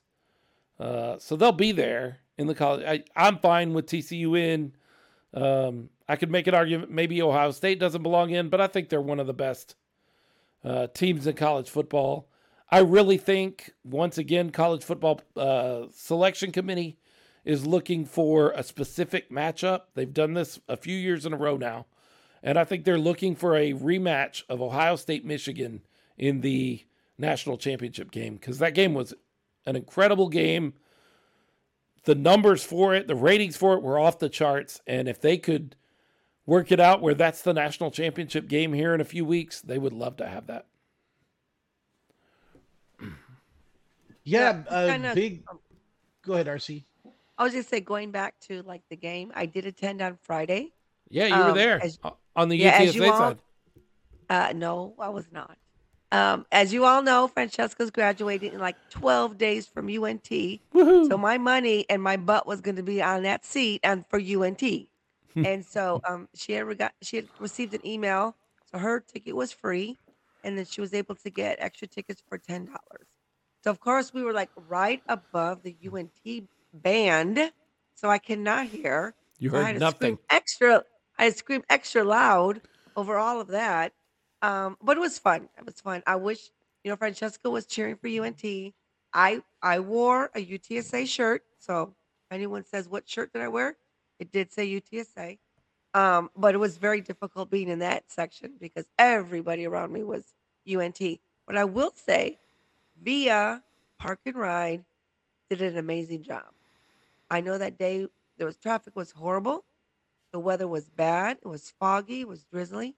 They dropped us off right in front. We walked in, came back out, came back to Crossroads, and got in the car. I will never, ever go park my car for an event at the Alamo Dome. It was perfect. That's all I'm going to say. If Via Park and Ride is available, utilize that, man. They drop you off right at the front. You don't have to walk through 8 million parking lots and up and down stairs and do all that mess. You can walk over and tailgate. You don't have to go right in the stadium if you don't want to. Right. But if Park and Ride is available, make use of it, man. That's the way to go. And I've paid, don't tell Jerry, I've paid $50 for parking.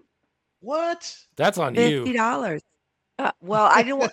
Well, it was supposed to rain after the game, and I was not going to be walking in the rain far away. So I paid $50. Nope. I didn't have to walk that far. I got wet just a tad bit. But Park and Ride for Chess and I to go and come back, $5.20. Yep. Never again. So college football is getting ready to go into its bowl season and certainly into the college football playoffs. That'll be a lot of fun. And then we've got the NFL. So, Leo, let's talk about the NFL, Leo. Let's talk about Cowboys. I seem to remember at the beginning of the season you being very excited because one piece that your Broncos needed was a good, solid quarterback, and you had Russell Wilson now. Now, near the end of the 2/3 of the way through the season, how you feeling about that now? That's how I feel. It's been very frustrating, a very frustrating year to be a Denver Broncos fan because the expectations were, so high. I don't think anybody thought we were going to win a Super Bowl, but certainly be competitive. make the playoffs or be right there. It's hard in that division because you have the Chiefs and everybody expected the Chargers to be really good. I don't think anyone, in Broncos country expected to be the worst team in the division behind the Raiders, and even the second worst team if you're going by record in the NFL right now, second only to the Houston Texans. Yeah. And right now, if you were to ask my opinion, if Denver plays Houston, who wins that game? I mean, Houston's gonna have a hard time scoring points. Everybody has a hard time scoring points against the Broncos. The problem is the Broncos have a really hard time scoring points. And I can't put the blame all on Wilson. I do put a lot of the blame on him. But some of that lies on Nathaniel Hackett as a head coach who has to have a system in place that's going to benefit his quarterback. He obviously has not since the beginning of the season. You could talk about the injuries to the wide receivers, the offensive line. There's all of that, but those guys weren't hurt for the most part at the beginning of the season, and they still struggled then. I think this is Nathaniel Hackett's rookie year as a head coach, and it's really showing. I think he's wasn't as good as he thought he was going to be. He's not as good as a lot of us were hoping for. He's a great guy. And that's the hard part is everyone as all indications, everything you read, everyone in the building, everyone around the organization loves the guy. He says all the right things, does all the right stuff as far as being a leader in the building. But once you get out on the field, he hasn't shown it. So I think if I have to put my finger on one single thing, it starts with the head coach. Ejiro, the defensive coordinator, has done an outstanding job with the defense and put that team in position to win just about every game this year. And the offense just hasn't been able to put any points on the board. I think the stat was if they could just score 18 points a game, they'd only have one loss. Yeah. That's all they need is 18 points, and they're not even averaging 14. They're averaging 13.8, I believe. There are two coaches in the NFL who are first-year coaches in their positions that I think are already on the hot seat, and they are both in the same division. It is Denver's Nathaniel Hackett and Las Vegas's whatever his name is, Josh McDaniel. I think both of them. Yeah. I think both teams are going. This is not even acceptable for year one. Now, I understand that Nathaniel Hackett is a well-liked guy, but that only takes you so far. There have been a lot of really well-liked guys that have been shown their walking papers. And I think, and for that matter, you might even throw Lovie Smith into that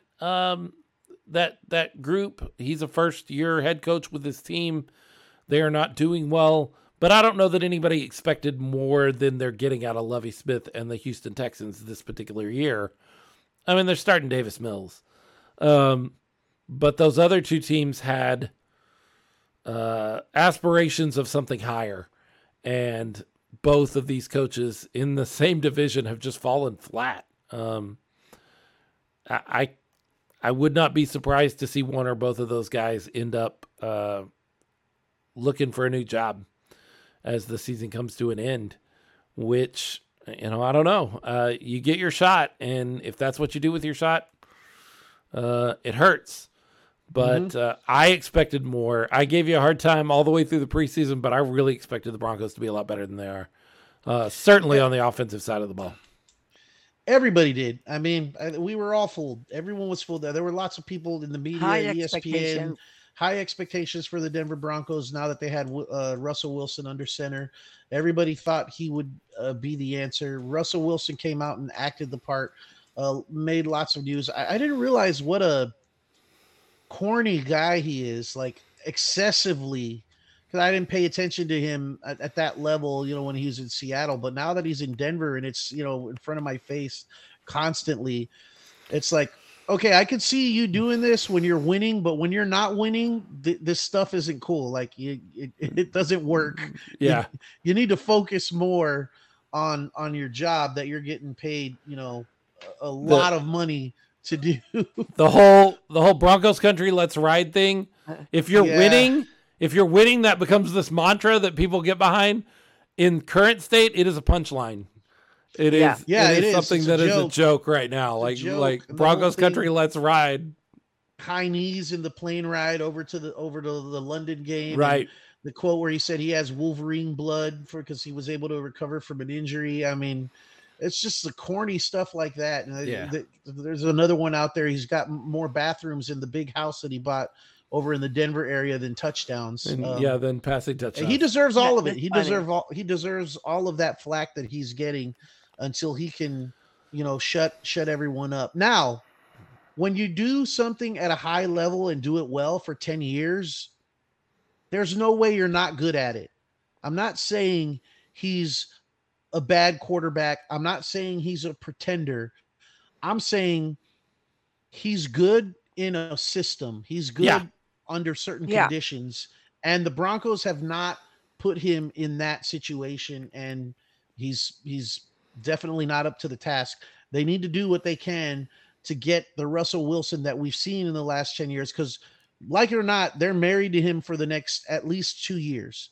It's a 4-year contract that they signed with him, but really it's the contract is heavy in the first 2 years of those 4 years. Right. If they were to decide to part ways with him in year 3, it wouldn't be such a big hit. So they need to do what they can to help him out in year 2. So we'll see how it goes. But yeah, definitely a hard season to be a Broncos fan, and not at all what we expected. The Bears aren't doing terrible there, RC, but they're not. Well, they're not this just is the owning thing. the league either.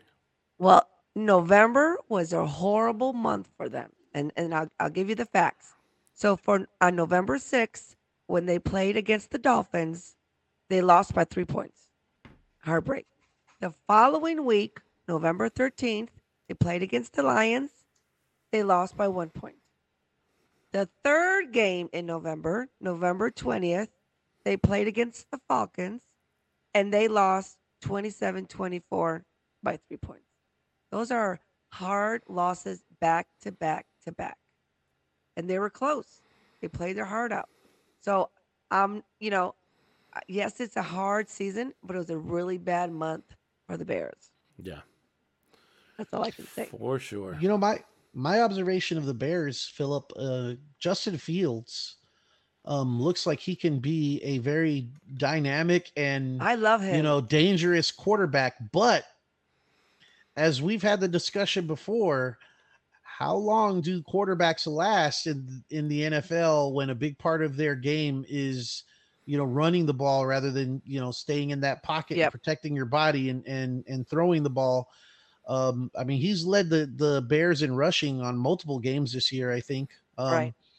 And tremendous athlete, good quarterback, but I worry about how long he's going to last. Yeah. You I mean, I can't think go at that speed forever. You know what I mean? You just can't. and I think We you're don't want seeing forever, but at least 5 years.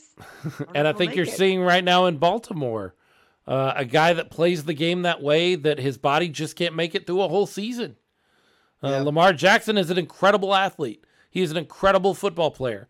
But when you play that position that way, it is not long before your body starts wearing down in a way that you just can't make it through a full 17-game season and into the playoffs.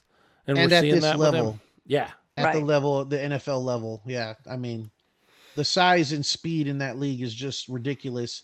And the hits you could take, in college or in, the lower level professional football, they're not the same hits you're taking in the NFL. Yeah, you see his body degrading there for Lamar Jackson. You see Patrick Mahomes even, who plays the game in that kind of loose, am I going to pass, am I going to run way, who is, I don't know if you see it, I see him starting to regress just a little bit, not a lot. He can still do amazing things, but he's not doing the amazing things he was doing 2 years ago. Those are already starting to become fewer and far between. I can see that. He's still pretty amazing, though. No, he's but an amazing. I can see your point. So the Broncos are what they are. There's always next season. The Bears, some things to be hopeful about. And then, who haven't we talked about yet? Let's see. Well, let's see. Let me think. Oh, yeah. No, the Packers.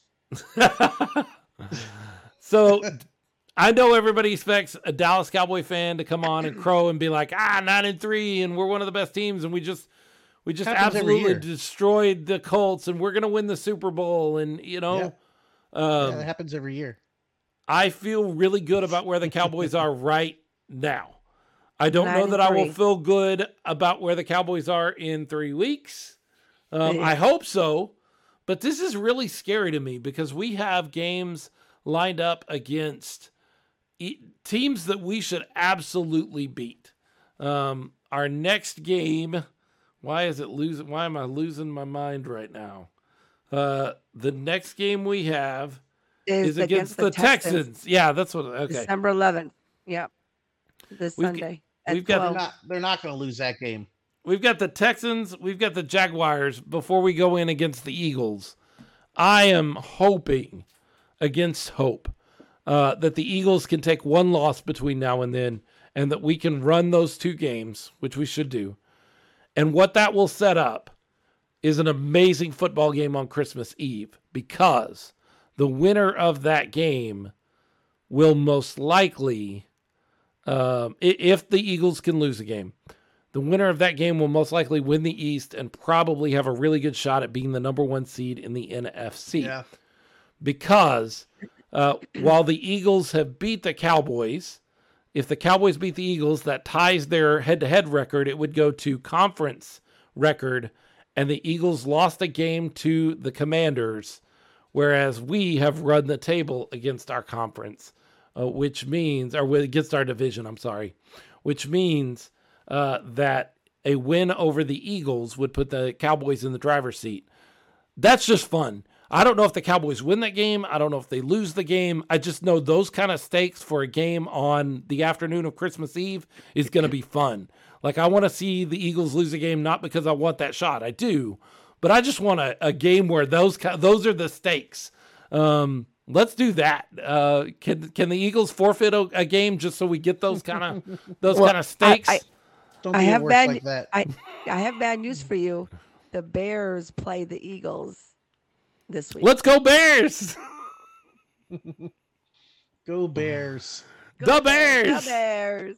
So Philip, would you say, compared to other years, I know it's just about an annual thing where Cowboys fans get excited with what they see and they start talking Super Bowl and everything happens just about every year, and then there's letdowns.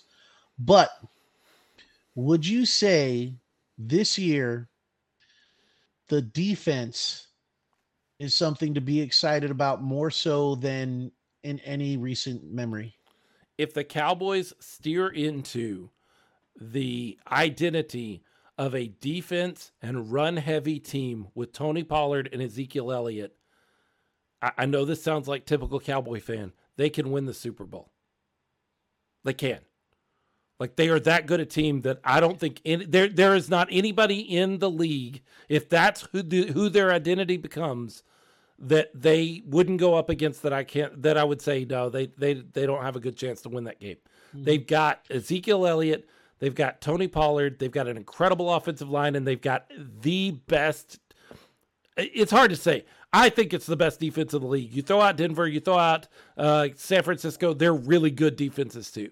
But if that's who they are, then I think that they are as good a team as there is in the NFL. The problem is that Kellen Moore scares me because he tries to get cute on offense and turn this team into a pass-heavy offense. And if he does that down the stretch, we're going to start falling apart. He tries to make things too complicated, and he tries to go to what his strength was, because he was a quarterback. I want to pass the ball. That is not the strength of this team. If they can keep their identity where it should be, There's no team that scares me. If they lose that identity, there's no way that they will make it past the first round of the playoffs. And that's just where they're at. Yeah, I think you're right. From what I've seen, and that duo, that two-headed monster that they have there now of Pollard and Elliott has really turned out to be pretty good. I mean, they're pretty scary in tandem, the way they've worked together this year. What's incredible about when you've got a strong run game like that, and then a defense, it could be tough to beat. What's incredible about that pairing, I could be wrong on this. I probably am. But the way that I read the signals from both of those guys, they love working together and competing against each other and being on a team together. And Tony Pollard knows that he is not a number one back. Now, people will say, oh, he runs great. He's got a 5, nearly 5 yards per carry is his average. And all that's true. But when Zeke went down with a knee injury about halfway through this season, there were times Tony Pollard would come back to the sideline gassed. He knows he's not a guy that's going to carry the ball on every play, and he accepts that. That being said, Zeke's contract gets a lot easier to manage at the end of this year. There's no longer guaranteed money attached to it, and there could be some restructuring. I think Jerry's the kind of guy that might be able to talk Tony Pollard into staying with the Cowboys, signing a new contract where he gets a lot more money, and they slide some of Zeke's money over to Tony and keep that backfield in place. If they do that, if Jerry can make that happen, you've got a potential dynasty kind of team getting set up all of a sudden. Okay, let me throw in Odell Beckham. Okay, let's talk OBJ. Okay, let's talk about that. So OBJ visited the Cowboys this week. He's been there for the past 2 days. He went to a Mavericks game with some of the players, with Micah Parsons and Trayvon Diggs. He enjoyed it. He wants to be a Cowboy. He does. But my understanding is after his physical, the front office on the Cowboys cooled a lot on him because they were told that most likely he would not be ready to play until mid-January at the earliest. If he had come in, even without a workout, and passed a physical completely where the doctors had said, good to go, I think he'd be a Dallas Cowboy right now. I think Jerry wouldn't have let him get on a plane without signing him to a contract. But my understanding is as soon as he came out and the doctors gave their report, the front office went, I don't know about giving this guy 4 years. I don't know about giving this guy a big contract. I'm not saying he won't be a Cowboy. I'm just saying that whatever they found out in his physical cooled things down a lot is what I'm hearing. And that's a bummer because I don't need Odell Beckham Jr. I don't think the Cowboys need him, but adding a weapon like Odell Beckham Jr. is not going to hurt you. It is only going to make you better. And they need that receiver. They need another receiver to kind of draw some attention away from CD and away from these excellent tight ends that they have. So, that's my thinking on Odell Beckham. I'd love to see him. I hope we get him. But I want to get him for the right price. And if he's not ready to sign, if he's not valuable enough for a 4-year deal that's going to hurt us in the back 2 or 3 years of that deal, then don't sign him. We don't need him that bad. He's not going to be the difference maker between a Super Bowl or not. Their running game, their defense, those are the things that are going to be the difference. And what about Ezekiel getting benched for doing that kettle thing where he jumped into the kettle? He didn't get benched. That's what I heard. Nah, he didn't get benched. Okay. He's going to get fined, but they all get fined for jumping in the kettle. I don't think they even care at this point. So I know it sounds like typical Cowboy fan for me to be like, ooh, they could be a Super Bowl team. But I'm going to be honest, if they stick with the right identity as a team, I think they can be a Super Bowl team. Remember, they lost to the Eagles. They still had Cooper Rush in the backfield. And Cooper Rush is not a bad quarterback, but he's a backup quarterback. Dak is a different quarterback. And when we play the Eagles on Christmas Eve, I expect for that game to be a big game. Big game. Yeah. I had some computer issues, so I missed most of what you just said, but just a little bit that I heard, I agree with you 100%. Yeah. And yeah, that's going to be a big game on Christmas Eve for sure. I'm sure that's circled on a lot of Cowboys fans' calendars and Eagles fans' calendars. So, um, looking forward to that one. And yeah, it's going to be tough. It's going to be tough. I think it's going to be tougher for the Eagles than for the Cowboys, though, if I'm being honest. And that's hard for me to say, but it's going to be tough. Look, Eagles fans are holding up their one-loss schedule, and they're very excited about that, and they should be. Their team is playing really well. But I will point out that they played the Colts 3 weeks ago and barely squeaked out with a victory. We played the Colts on Sunday night and ran them out of the building in the fourth quarter. Just based on common opponents within the last month, the Cowboys are somebody that they should be worried about. I'm not saying the Cowboys are going to win that game. I'm just saying it's going to be a competitive game. Anybody that thinks the Eagles are, Dan Orlovsky was on ESPN the other day talking about how the Eagles were not even in the same league as the Cowboys. They were 10 times better than the Cowboys. That's just not the case. They are competitive. No. These two teams are going to be competitive, and I don't know who's going to win. I hope it's the Cowboys. That's what it's like to be a fan, but it is going to be a competitive game. It's going to be a good game to watch. I'm still not sold on Jalen Hurts. Like, I still think Jalen Hurts is going to be a guy that coughs up the ball at a time when the pressure really just piles on him. He does not strike me as the calm, collected quarterback. He seems like he panics some. And that starts to hurt you at the back end of the year and into the playoffs when you panic.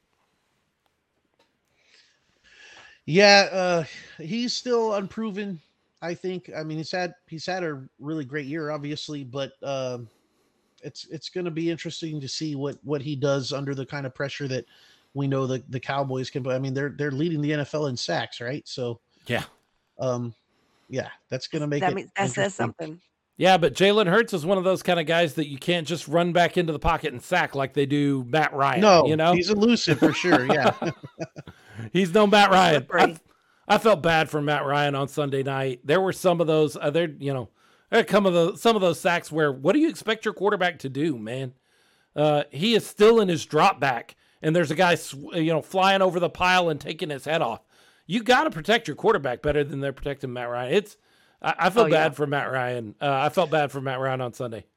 I didn't feel bad for Matt Ryan because that's what I've been watching all year in Denver. So it was just more of the same.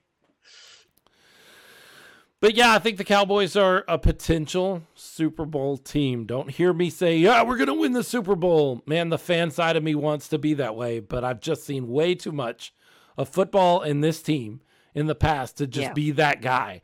I want them to. I hope they can finally get off the schneid and get over to the NFC Championship game, maybe the Super Bowl. But remember, I'm a Cowboy fan that gets annoyed by Cowboy fans. So I understand people who get frustrated with Skip Bayless type of Cowboy fans when they come in and, start yelling and screaming, we're going to win a Super Bowl. Man, it's hard. It's hard to win a Super Bowl.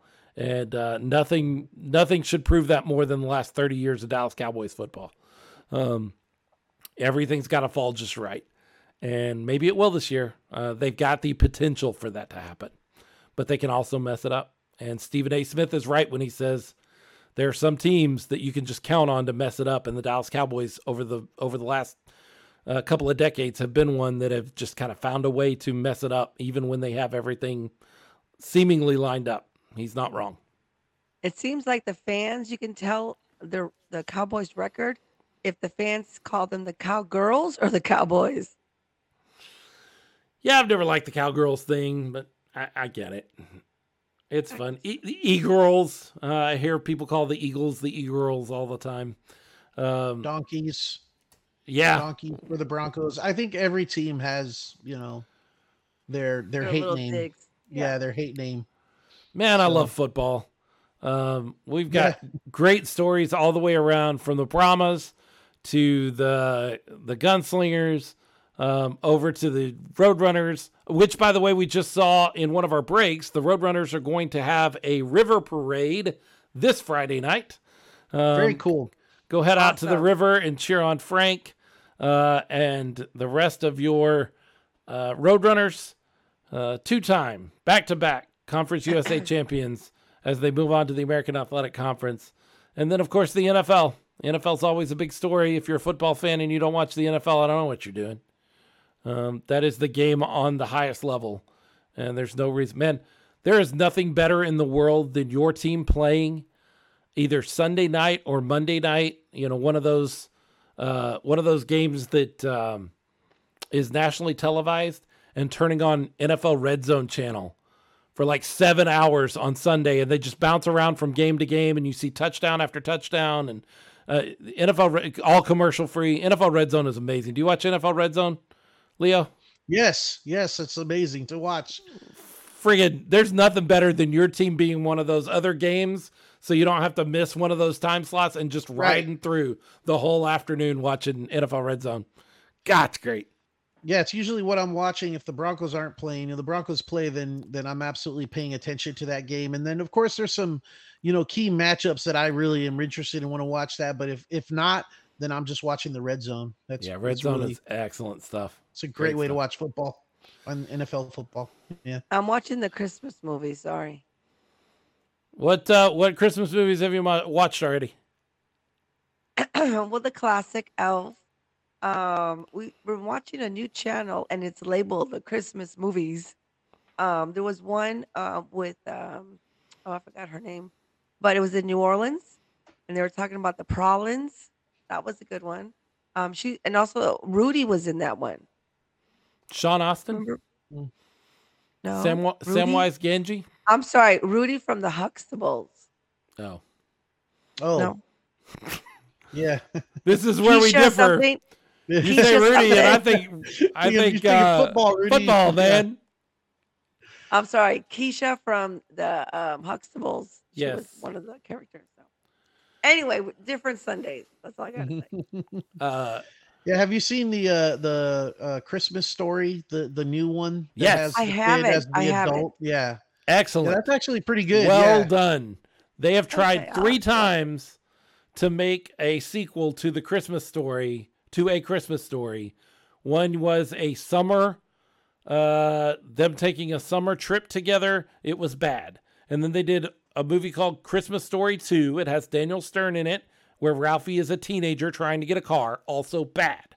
Then they did this, A Christmas Story Christmas. It's on HBO Max. It is excellent. It is very well done. Okay. It captures the spirit of the original. A lot of the original cast is in it. Definitely worth your time and worth the Christmas movie rotation. Great family movie. Yes. Really good to watch with the family. So, I love that you said the classics like Elf. I love that Elf is a classic movie, even though it's less than 20 years old. I love that it's one of the classic Christmas movies. I've already watched Die Hard. Let's get started on that. It's not a Christmas had to bring that up again. The one I've gotten a chance to sit down and watch, 2 different versions of it, actually. Miracle on 34th Street. Both the 1937 version with Natalie Wood. Black and white. Incredible. Yeah. Just an incredible movie. And then even the 1990s version with Richard Attenborough and Mara Wilson and Elizabeth Perkins, also very well done. Not the same movie, not even on the same level. The original blows it away, but it's still a really good movie. It's still very well done. Mara Wilson is just, when she was that age, she was one of the cutest kids on the face of the earth. Mrs. Doubtfire and Matilda and this Miracle on 34th Street. Like, Mara Wilson was awesome back when she was a little kid. She probably still is awesome. I don't know. So football and Christmas movies. Four Christmases. Four Christmases is a classic too. Never seen it. I like that. Oh, you need to. I need to watch it. That's a good one. I need to. Christmas with the Cranks is one that I enjoy, but I don't want to enjoy. Like, it's not a good movie. Christmas with the Cranks is not a good. It is a mess of a movie. It is really a mess. But I love it.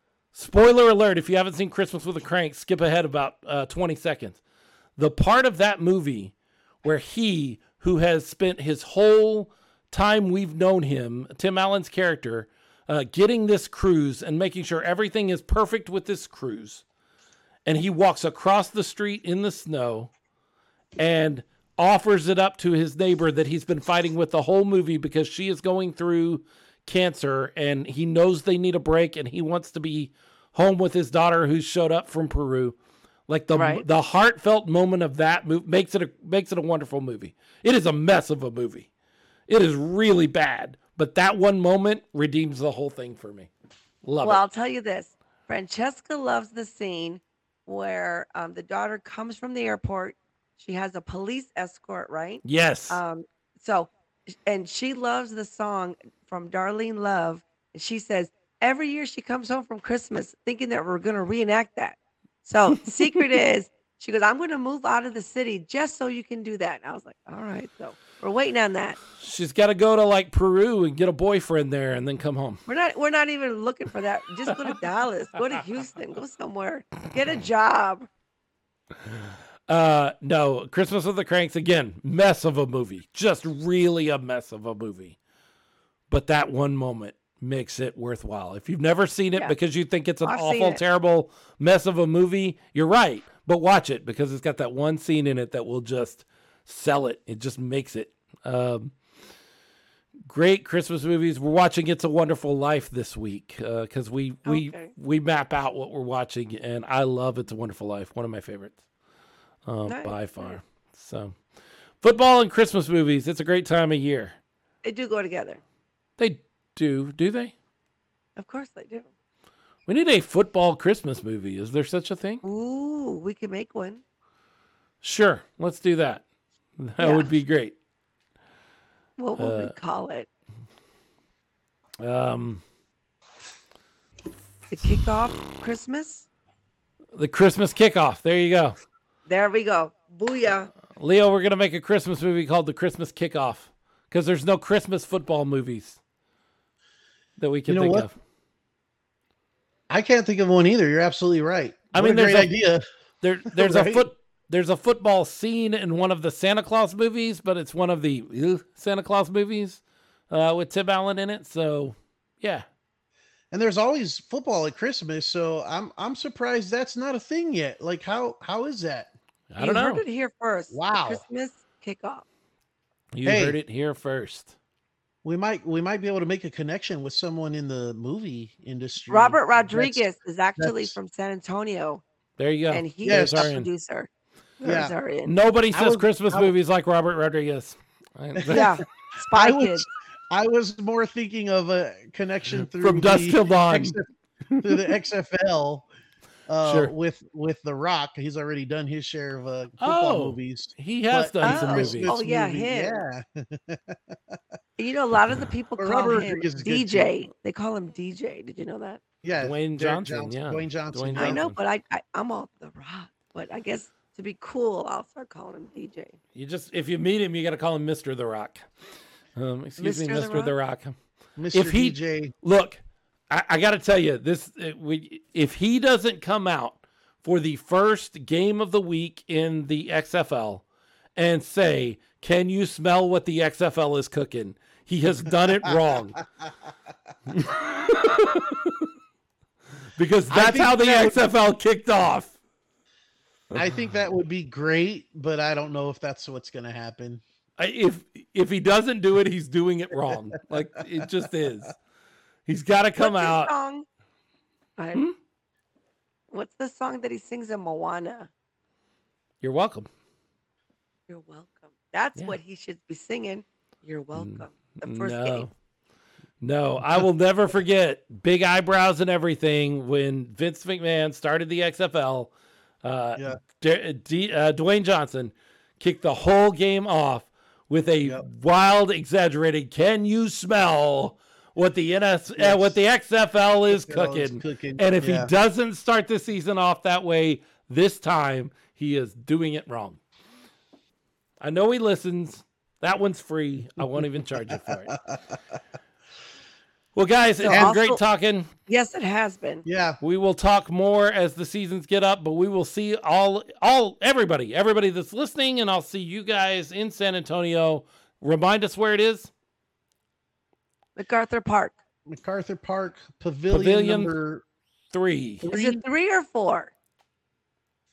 Well, I was thinking 3, but now you have me second guessing myself. It's at MacArthur Park where there's a huge crowd. You'll want to go There there. will be Yes. a huge crowd there. Yes.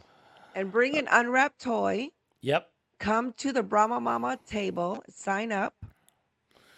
10 to and 3. take pictures with Brahma. What is it? Brahma Claus. Brahma Claus. Well, with that being said, I don't know that there's a lot more to say. We will talk to everybody here in a few days.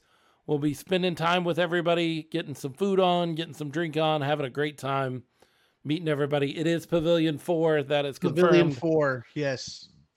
Sorry that we said it wrong before. It's RC's fault. But Pavilion 4, 10 a.m. to 3 p.m. Fan Fest, December 10th. Don't miss it. Like, let's get excited about San Antonio Brahmas football. For that matter, let's get excited about San Antonio Gunslingers football and UTSA Roadrunner football and all of the football that we get to deal with here in San Antonio. It's a great time to be a football fan in San Antonio. If you don't recognize that, I don't know why you Something's just wrong with listened you. to 2 hours of a podcast. I'm really lost Right. as to why you've been listening to this if you don't think that it's an exciting time to be a football fan here in San Antonio. When it comes to football in San Antonio, whether it's the XFL, NAL, Conference USA, AAF, AAC, or eventually one day, maybe far in the future, but the NFL, when it comes to football, the 210 has got something to say. Bang, bang.